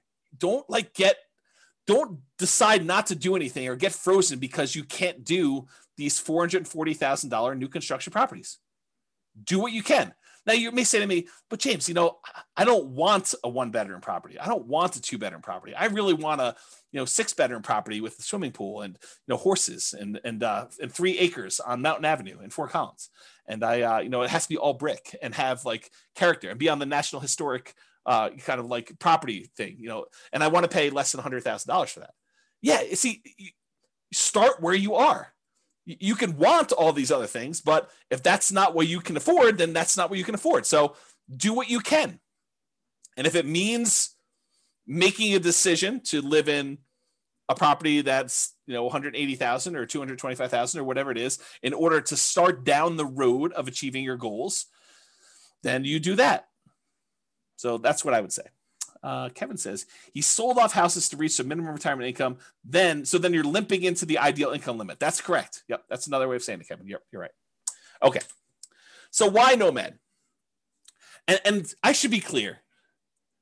I did include examples of 20% down and 25% down. I didn't do like all the creative financing stuff or all these different alternative investing strategies, but a lot of what I said tonight could be just as easily applied to any other real estate investing strategy. The fact that property values went up and interest rates went down and rents didn't go up quite as much. A lot of what I've been saying applies to all these other strategies, 20% down, 25% down, 30% down, buying properties all cash. Like the same stuff applies. Okay. But why Nomad in particular? Well, one of the reasons we tend to look at Nomad is it's a lower amount of down payment needed to get started than many other real estate investing strategies. So with a lot of other strategies, you need 20% down or 25% down. If you only need to save up 5% in order to start acquiring properties, that happens a lot faster. Okay. You can do it with nothing down. So if you don't have any down payment, but you've got good income, you can go to Severance, you can go to Windsor, you can go to Wellington, and there are nothing down loan programs, USDA, VA, if you happen to be a veteran. You could do some of these like local banks have nothing down loan programs. There's definitely restrictions. You got to be able to qualify for the loan. Has to be within a certain range of price. You got to have a certain amount of income. So and a lot of times, depending on the loan program, it has to be in a certain area. But you can do it with nothing down. Someone else mentioned 3% down earlier. You can do it 3% down. But I think a lot of folks are going to be doing the 5% down. That's what we typically model. And so it's a lot easier to save up 5% than 20%.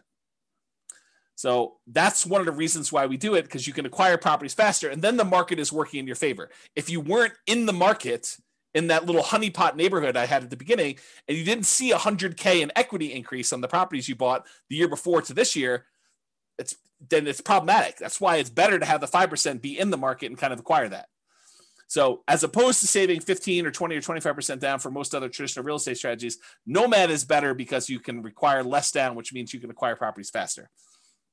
The other nice thing I think about Nomad is you do it once, you buy a single property, you catch your breath, you evaluate, you take a year off, you decide what you want to do, you study, and you can make a decision. Should I do this again? Or I was crazy. I don't know what I was thinking. James must have kind of talked me into some crazy voodoo magic, and he doesn't have to do it, which I'll say this too.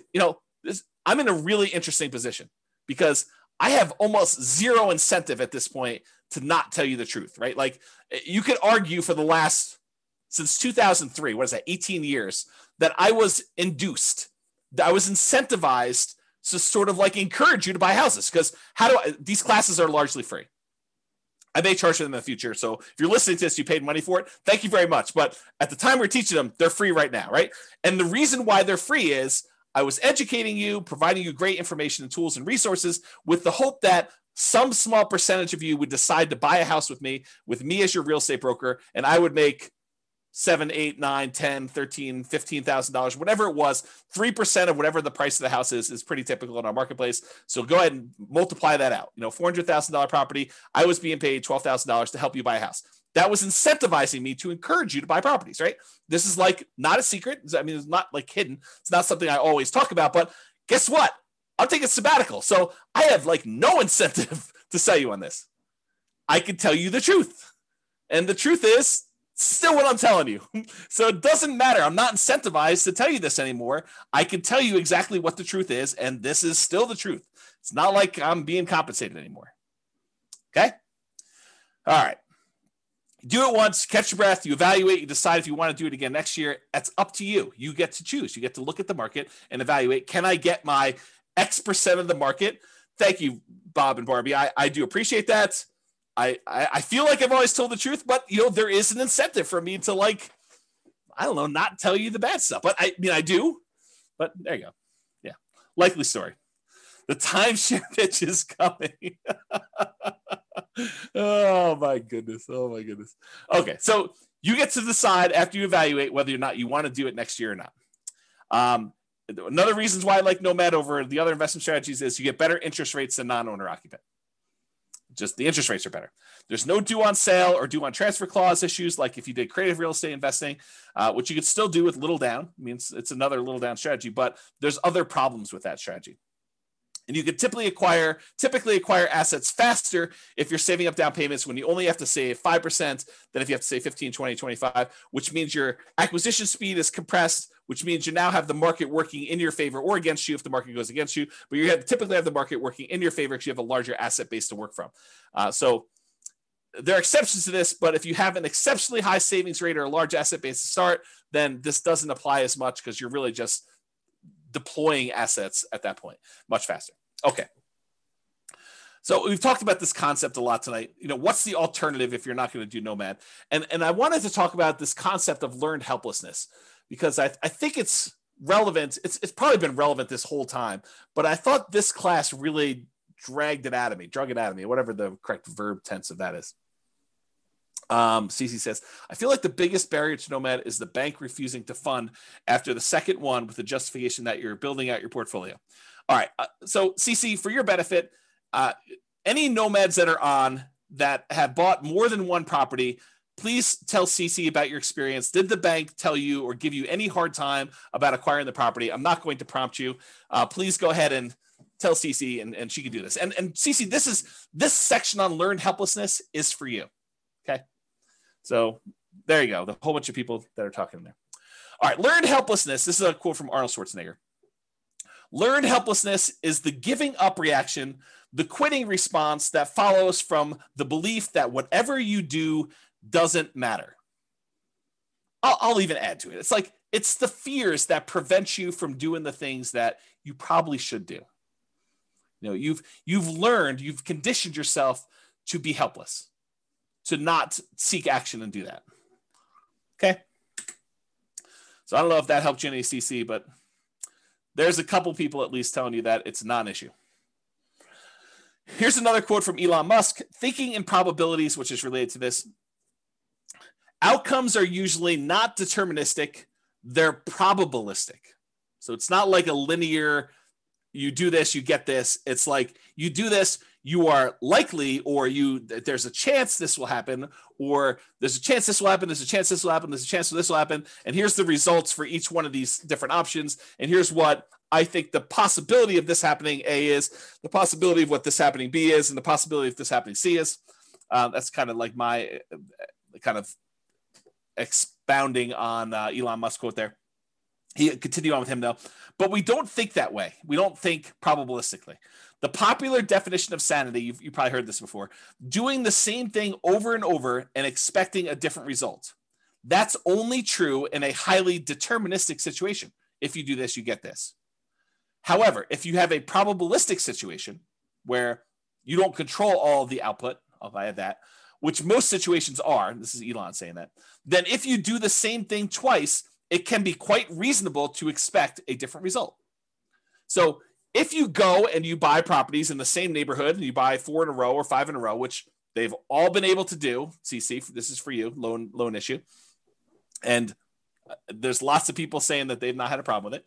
And this is a small sampling. We usually see about 1/10 to 1/20th of the people that listen to stuff actually on live. So if you want to get an idea, and I've not had any problems with it, like never had zero. I've had 0 clients had an issue with it, but maybe there is someone out there who's had an issue with it. So anyway, continuing on, I forget what I was saying here. Something, expecting different results. All right, I don't know what happened. We'll come back to it. All right, so here's some stuff on expected value. Expected value. So we've taught this in other classes, this idea of expected value and making bets where your chances of success are good. They're in your favor. That's positive expected value, positive EV. Expected value is the sum of all the possible values that you could get from this. So in this situation, I could lose all my money. In this situation, I can make $10,000. In this situation, I can make $100,000. In this situation, I could have $1 million or whatever it is. Oh, I know what I was going to say over here. Let me finish this thought and I'll try to go back. So it's a sum of all those results multiplied by the probability of the occurrence of each one of the results. So I have a 10% chance that I could lose all my money. I have a 15% chance that I can make $10,000. I have a 20% chance that I can make $100,000. I have a 40% chance that I can make $500,000, and I have a 10% chance of making $1 million. If you multiply the probability, the percentage chance you have, times that dollar amount, and you add up all of those, that is the overall expected value calculation. It tells you what, if you could have all of these results happen to you in the proportion that the chance of it happening to you would happen, this is what your outcome would be on average. That's what it means. Okay. So going back here. So what I was going to say, CC, before I got distracted is, if you were like one of my clients who bought in this kind of like honeypot neighborhood where they bought a property and then it went up 3%, then went up 4%, went up whatever it is, I don't think a lot of them were thinking to themselves, hey, listen, by year 4, we're going to see a 25% or 28% increase in any properties that we bought at this point.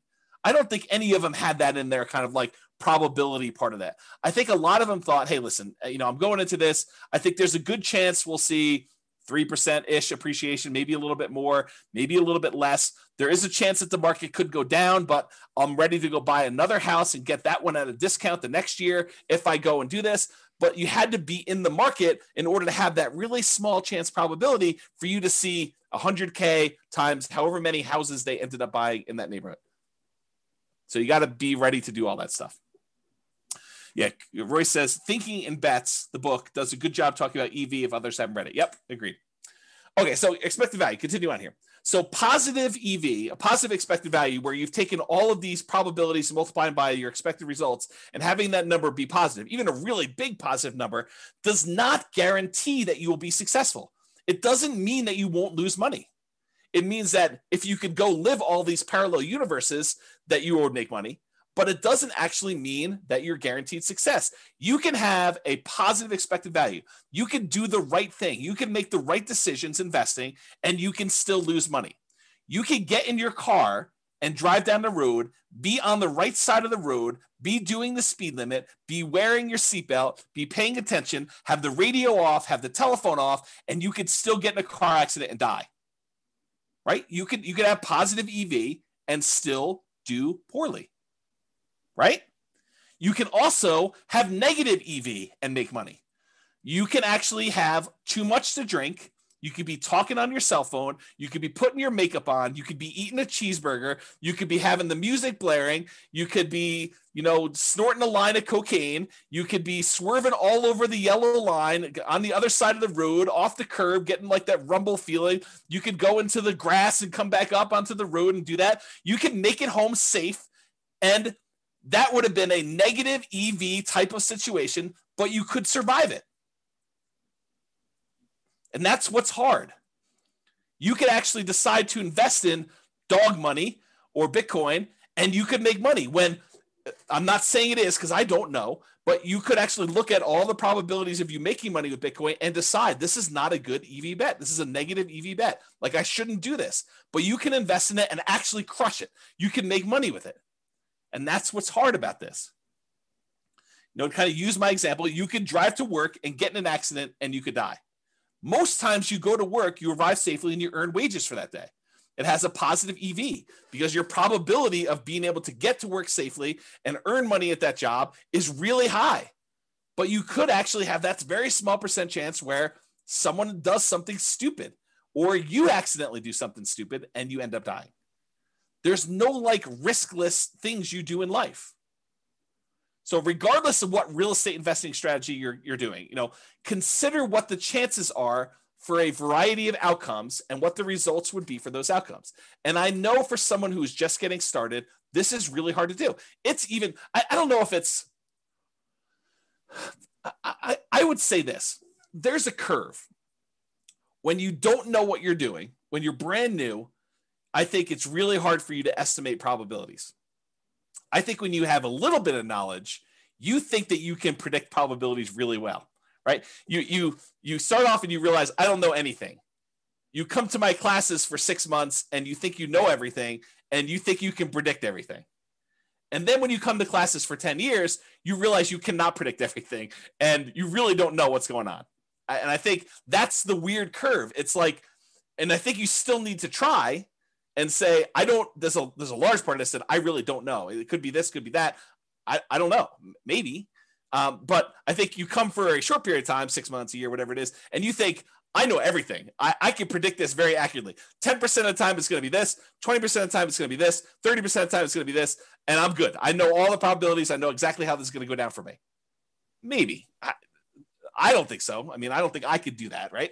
So I guess try to, though. I think it's worth the exercise of sitting down and saying, okay, I'm going to do this Nomad thing. What could happen to me? I could lose everything. Sure. I mean, you get hit by a meteorite and you could die, right? I mean, there's low probability chances that you could do that. Figure out what you think the chance of that happening is. Or this could happen to me, could go up just kind of slow and steady. Or I could see another 28% year, which I think is a really low probability sort of thing, but possible to do it. We could see massive inflation. All these different things could happen. And then look at it and say, does this still make sense probabilistically? Given an infinite number of times to try this, would I be successful doing this? Or what's the alternative? What would I do if I didn't do this? And is that better than my decision to do Nomad or whatever other strategy you're considering? Okay. Your assumptions matter when you do this, right? But historical data suggests property values and rents over any reasonable period of time, they tend to go up. Will they go up next year? No idea. Can they go down next year? Absolutely. Can they go up next year? Absolutely. Can they stay the same next year? Absolutely. But give me enough time, looking back at history, I would be on the betting side of property values and rents are probably going up. Inflation and other factors, but I think inflation's a major factor in that. Okay. So do that. When I do math in the real estate financial planner software, when I do modeling and things of that nature, and the average of the Monte Carlo runs that you do, that's technically an EV calculation, right? You're running this thing 100, 500, 1,000 times, whatever it is. And you're saying, okay, there's 1 out of 1,000 chance that it does this dollar amount and 1 out of 1,000 that does this dollar amount. You take that times 1,000 and you add up all the numbers. That literally is an EV calculation. You do the average of all of them. That's your EV for that entire run. Okay. It tends to be overwhelmingly positive. Are there times when you run this scenario that it becomes negative? Yep, sure is. And your assumptions matter a lot as to whether or not it shows negative and how negative it shows. Okay. So what is your alternative for achieving whatever goal that you're trying to achieve with this Nomad or real estate investing strategy that you're considering? You know, if you're saying, hey, listen, I want to retire early, or I want to hit financial independence, maybe it's not even retire, maybe it's retire on time, or not too late because you're starting pretty late. You know, I just don't want to go to 75. I want to try to do this before 75, and I'm starting at 45 or 50, and I got to get caught up. So how can I do this in 25 years? Which it's not fast anymore. It's like on time because I started late, right? So what is your goal that you're trying to achieve, and what are the options you could do? Okay, I could do Bitcoin. I could bet it all on Bitcoin, a possibility. I could go to the casino and bet it all on Black 12. And if I hit Black 12, I get 36 times my money or 35 times my money. If I don't hit it, I lose everything. I could do this Nomad thing. I could buy 20% down rentals. I could buy 25% down rentals. I could go learn to trade options, or, you know, whatever it is that you're considering, lay them out in front of you. Say, okay, what's my odds of doing this here? What's my chance? What's my return? What's the probability I'll do well here? Probabilistically, Elon Musk-ish, sort of think about what are my chances of being successful? Not that I'm automatically going to be, but doing that. Okay. And then figure out, if you don't do Nomad or whatever else, what are you going to do? What are you going to do? What's different? So how do you feel? I think this is my last slide. This is the learned helplessness part of this. If you think to yourself, hey, listen, nothing I do matters, so why bother? What does that say? So there's a psychological concept. I've been hinting at this, and I sent it in the email, and if you guys click through, you probably saw this, but there's this concept of learned helplessness. And I'm going to butcher the explanation for it because I'm not a psychologist. I'm not teaching this. So realize that what I tell you may be slightly wrong, but the idea is sound. Okay. So they do these science experiments. They put a puppy and a dog in a kind of like crate with a metal thing bind on the bottom where they could apply electric shocks. I know it's mean. Don't get mad at me. They did it. It wasn't me doing it. So they had these dogs in these little things, and they had a little electric thing on the bottom. They could shock them.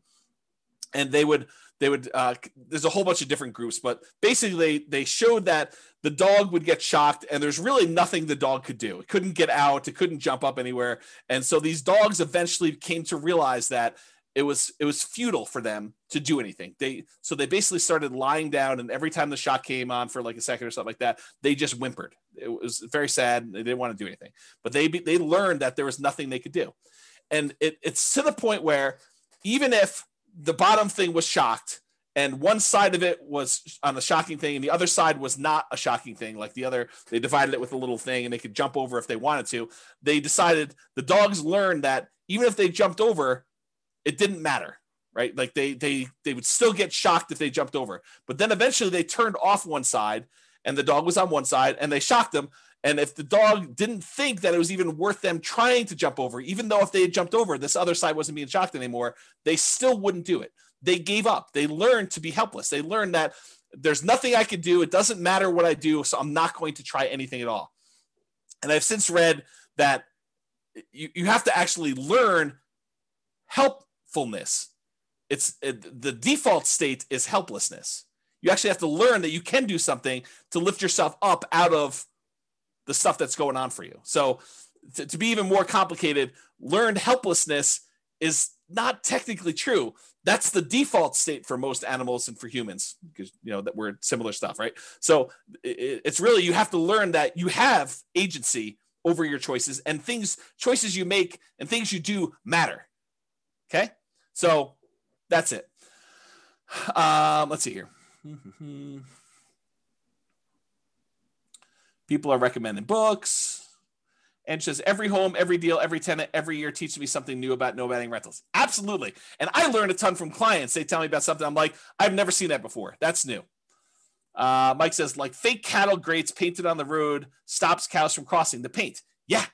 Yeah, there's a story. I don't know if this is true, but there's a similar story about elephants where they like attach a little thing to the elephant's thing and they stake them in the ground when they're young, and they learn that they can't move them, they can't pull it out, and so do that. And so eventually the elephant becomes full grown, and they can put this little thing on their ankle and put a little tiny stake in the ground, and the elephants just assume that it's like fully in there. They stop trying to pull it out there. So something like that. I don't know if that's true. Thatcher says, so what or who is the alternative to James Orr for those that are just getting started? Yeah, go download the podcast today, listen to all that stuff. Sabrina says, James, a somewhat unrelated question to your topic tonight. How can I deduct or depreciate my tax return the repairs and renovations I put into the owner occupy when I do Nomad? I don't think you can. I don't think that's something you can do. Maybe there's a tax person out here, but for owner occupant, I don't think you can actually deduct it. Where he said, I think one of the most powerful mindsets is to know you're going to lose money. Make yourself understand that it's a reality and what you can do to minimize it, and then take action anyways. Keep your receipts and add to the value of the property when it becomes a rental. Yeah, so Royce says do that. I didn't think you could. Maybe there's a tax professional on who's willing to share that with you. Otherwise, ask your tax pro. Okay, so continue on with this stuff, right? So how do you feel? Nothing I do matters, so why bother? If you feel that way, that's an issue, right? Like that's going to prevent you from taking action. It's going to prevent you from even trying. So you got to get over that. You got to realize, hey, look, maybe it's a small percentage chance, but if there's a small percentage chance and the reward is big enough, that might still be worth doing. Might I still fail? Absolutely. But what's the alternative? Look at all of your choices and say, I'm going to do something. It may not be a 100% guaranteed result, but I'm going to take action in the one that is most likely to be successful for me. And maybe you choose to do a higher probability with a lower reward because you believe, maybe incorrectly, maybe correctly, it depends on you, but maybe you believe that that is better for you to have a higher probability of getting a little bit at least than to go for it and to do a lower probability of success, but a much bigger outcome. And you get to decide whatever that looks like for you. If you feel, hey, look, I tried that already, it didn't work. Yes, we all fail at things. I mean, if you listen to the class, I don't remember when I did it. It was earlier this year. I talked about like the 20 stupidest things I ever did or what I wish I knew before I invested in, like before I started investing in real estate. And I was pretty open about like, I've had some significant setbacks and failure. Okay. So I fail. I mean, I make bad investments. I don't always make money on stuff. Sometimes I do things and they don't work. Ask Jason. He'll tell you I do a lot of things that don't work, but I still get up there and do that. And I think the thing is you need to do that too. And you need to be willing to take risks. And, Royce just basically said, I'm going to lose money. Be prepared for that. Rising interest rates are killing all the deals. If ever there was a reason to buy now, it's interest rates are at all-time lows. Right. So you're going to complain to me a year, well, maybe not to me, I may not be around, but a year, 2, 3, 4, 5 years from now, you're going to say, I should have bought all those houses when interest rates were at 3%, because now they're at 4, 5, 6, 7, 8, 9, 10, whatever they're at. Right. So you think that all these deals, or you think to yourself, I shouldn't even buy the first property because interest rates are going to go up and this is unsustainable. If interest rates go up to 5, 6, 7, 8, 9%, I put it in the calculator. This is not going to work. I shouldn't even buy one property. I shouldn't even do it. Bad. That's bad decision making. Right. You do one based on what it is today. You can evaluate then whether it makes sense to do the next one. And I think in a lot of cases, it's still going to make sense because even if you get in a bad interest rate, if interest rates happen to go back down, then you could lower your interest rate, do a refinance and improve the deal. Otherwise, you just hold on to it. You got that low and it's not getting any worse than that. Okay. Home prices are too high to make my plan work. I think that's largely what spurred on this class is these home prices have gone up like crazy in that particular market. So if you're looking at it and you're saying, hey, look, these deals are ugly compared to what they were. Yes, they were. They are ugly. Cash flow is not pretty right now. It is not good. I mean, you can move to a different market. Maybe you could find better cash flow in another market. Maybe you can do something else. I mean, who knows? But what's the alternative? And is the overall return you're getting still worth doing? I don't know. I thought those returns still looked pretty decent to me, but maybe it's different for you, right? Rents aren't high enough to make my numbers work. Yup. This is like what we've been talking about. But go ahead and ask the people on the call or your friends who are like successful real estate investors. How do your properties that you bought 5 years ago or 10 years ago, how are the rents on those compared to what you paid for them? They look amazing. The rents on a property you bought 5 years ago, that's like phenomenal numbers. I mean, you basically have the purchase price from back then and the numbers today for rents. That's crazy good, right? But right now you're like making a decision. You're like, this is ugly. Yes, I totally agree. But I think you have to be like the dog and be willing to jump and see, is the other side electrified? And there's a chance, or maybe I push on the wall, or maybe I bark and they'll let me out. I mean, who knows, right? You got to try something. And if that doesn't work, you got to try again. There's like the famous thing. I think Tony Robbins sort of made this famous, but that's where I heard it from. It's like, how long would you give your average baby to learn how to walk? Well, I'm going to let them try 3 times. If they can't get it after 3 times, then we're done. They're not going to try anymore. We're just going to let them remain seated in a wheelchair for the rest of their life. They're not going to walk. No. You always let them get back up and keep trying. If something doesn't work, if they fall down, if they hit something, they knock their head, they start crying, you let them do it again. You're going to make mistakes. Things are going to happen that were unexpected. You're going to have property values go up 28% in a year that you already own. Great. You're also going to have property values go down. You're going to have rents go down. You're going to have tenants that destroy your properties. These things happen. It's inevitable. I talk about this kind of like idea of your shoelace comes untied. It's not a big deal. You don't stress out over it. You bend over, you tie your shoelace, you stand back up, you continue walking. If it comes untied again, you do it again. If your tenant doesn't pay rent, that's fine. You go call the attorney, you do an eviction, you get them out of the property, you do whatever repairs you need to do the turn, you put a new tenant in there. It's like tying your shoelace. It's got to be that second nature. Okay? Sure, it worked for him or her when they got started. There were deals then, but there aren't any deals now. I'm an amateur collector of antique real estate investing books. I try to go find like these old books from the 80s or the 70s or whatever it is, where you're reading about what deals look like then and like how they were and all that other stuff. And I look back at all these old books and they had the same problems we had. It's like trying to make properties cash flow and all these different like gyrations that they're going through in order to get a property to cash flow. When you're in an interest rate market where interest rates are at like 17% or 18%, you're like trying to figure out how to make a property cash flow. It's the same thing we're dealing with today. It's just the different end of the deal. Instead of having 18% interest rates, now we got prices that are like 10 times as high as they used to be back then, but interest rates are like 1/7. Right? Yeah, there isn't anything new under the sun. It's all the same stuff. Okay? It's just different variations, different rhyming schemes on the same song. Okay? So you can't like look back and compare yourself to, oh, I wish I was James's client when they bought into this neighborhood and they did it. They didn't know they were getting that deal when they signed up for this. They thought maybe I'll do 3% a year. Maybe the property values would go down. I mean, back then the market looked frothy 5 years ago. Like we thought we might be at a peak. We thought, hey, look, I don't know if this is sustainable. Market's been going up for a while. This was not like the beginning of an uptrend. This was like in the middle of a hot market. And they started buying. They're like, oh, I don't know. Maybe it'll continue to go up. Maybe it'll go down a little bit. We really don't know. They had risk.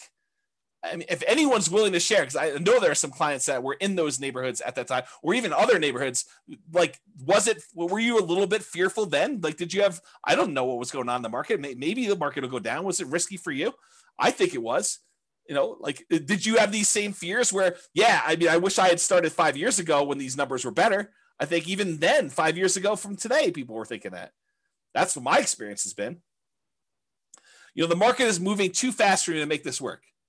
Yeah, I totally. This happens all the time. Market's moving fast all the time, Yeah. See, yeah, even Eddie's like, I had to bid over asking on both properties, so was scared to hell. Totally, right? It was like fearful. Like we didn't know what was going on there. Jason's, I thought it was insane what I paid for a Michigan in severance in 2019. But now, yeah, Jason's like, it looks really cheap. It's like, I should have bought 10 of those things. We don't know. And at the time, everyone was in fear. Yeah. Yeah. Other people are like, amen, Jason. Always risk. Not worth doing if it's a slam dunk. Yeah. prices or rents are going to fall. I mean, how many people think that the market's it's too bubbly? I mean, I'm going to step on my own toes for the class coming up, but are we in a market bubble? Is the market going to crash? I don't know. No one knows. So could prices come down? Could rents come down? Sure. But if you're buying today and then prices go down, you get to buy at a discount the next one. If rents go down, great. You get to buy at a discount the next one. You're kind of like buying down into the thing, and then eventually things turn around. Yep. I can't save down payments fast enough. Yeah, I hear you. It's always hard to save down payments. I definitely struggle with that. I struggle with that today. Right? I mean, I don't have infinite money. And I like having really big reserves. So I still have problems with that. And so do a lot of other people. You know, my wealthiest clients I have all have challenges with that. It is not a poor person challenge. So get over it, because it's not unique to you. Got to do stuff about it. All my wealthiest clients, they do stuff about it. They're actively trying to figure out ways to increase the money that they have to invest. It's an ongoing problem. I can't find deals. Yep, welcome to the club. This has always been the case. You know, the only exception I will have is like 2008, 2009, there was a surplus of deals. But no one had confidence. Very few people had confidence to invest during what seemed like the end of the world. The worst real estate market of our lifetime. You know, a massive global real estate depression. There were a lot of deals back then. You know, it was like, what's the best deal? You know, you were like, it was sifting and sorting instead of trying to find what's the least bad deal or what's the least negative cash flow deal, at least in our market right now. I mean, maybe you're in a different market, but what's the least negative cash flow deal I could do right now? Before then it was like, well, there's 14 ones to choose from. Which one should I pick? Yeah. Okay. All right. So that's all I got. I think you got to take action. You got to do something. And you know, you got to realize, you got to recognize and name in yourself, am I displaying symptoms of learned helplessness? Am I not taking action and doing something? And it doesn't have to be Nomad, doesn't have to be 20% down rentals. Do whatever makes sense for you. I don't care. I mean, I'm basically done. I got one foot out the door, right? So that's what I will say to you. Do something, figure out what makes sense for you, and try something. Take action. You know, have agency over yourself and your decisions and your actions, and make movements towards something. And even if you're wrong, you can correct. It's easier to correct when you're in motion than to correct when you're sitting in fear and not doing anything. That is all I have. And so goes the third to last class, or the three final classes. We're down to two. Amazing class, very good class. I'm glad you guys like it. Mindset is critical. Well done to keep the movement going. Viva Nomad. Well done. Excellent class. I appreciate it, guys. So I hope you all enjoyed that. Any final questions? You are very, very welcome. Very, very welcome. Great class. Good philosophy. Always insightful. Thanks, James. Amazing. Look at all those exclamation points. Thank you very much. Thanks for the class. Love the format info. You are all very welcome. So that is all I have, unless there's no party. No party. I just decided to cancel it. It's like, this is like what I imagine. I didn't quite have the normal senior year. I graduated high school a little early, but this is what I imagine senior year to be like when you're accepted to college. All your grades are in. You've got that like sort of like last week where there's nothing really going on. The teachers have you like wiping down the cabinets in the science classroom and cleaning out the lab desks. And, you know, it's like all that stuff. I feel like that's sort of this last week. Like it's sort of like you're ready to go. And the weather is not helping. It's like triggering all those nostalgic sort of summer break sort of thing. So I think, I'm sure, sort of, no ice cream. I might have ice cream tonight. I got ice cream downstairs, but probably not. So I want to sign your yearbook. Oh, that's pretty funny. I don't think I bought any yearbooks. I probably signed some other people's yearbooks. It'd be interesting to see what I wrote to some of these people in their yearbooks. I don't remember any of that, but yeah. We'll have to see. Oh, you guys are all begging for the final class. I don't know. We'll have to see. We'll have to see how it goes. Right now, there's no class. I decided to cancel it in a fit of just, yeah, I'm done. But we'll see. Love to see me and celebrate. Oh, man. You do know that I'm an introvert, right? Like, I struggle with that. Like, I don't know, getting out in public and stuff like that. Is this the end of your website, Real Estate Financial Planner? Probably not, Donna. There's a probably better than 50% chance that I spin off Real Estate Financial Planner, the software, as a paid business. Because my guess, I don't know this for sure. There's a 10% chance I'm like, done. Everything's done. Close everything down. Never do anything else again. But my guess is that, especially since I've been doing this stuff for so long, and I tend to think about work. I tend to think about business. I tend to read a lot of business books. Like, all of my like fun stuff seems to be business related. The chance of me going from 100 miles an hour to zero seems unlikely. It's possible it could. I don't know. I'll know a lot more after taking 3 months off. But my guess is that I probably will spin off the Real Estate Financial Planner business as like a separate little entity. It's my guess. We'll see. We could do it at our house. Oh, Bob and Barbie just volunteered their house. Oh, that's pretty interesting. That might be. Painting landscapes. I did do a painting. Steve, I did like a Bob Ross class. I have a little thing. I'll have to show it to you guys sometime. It's like a snowscape.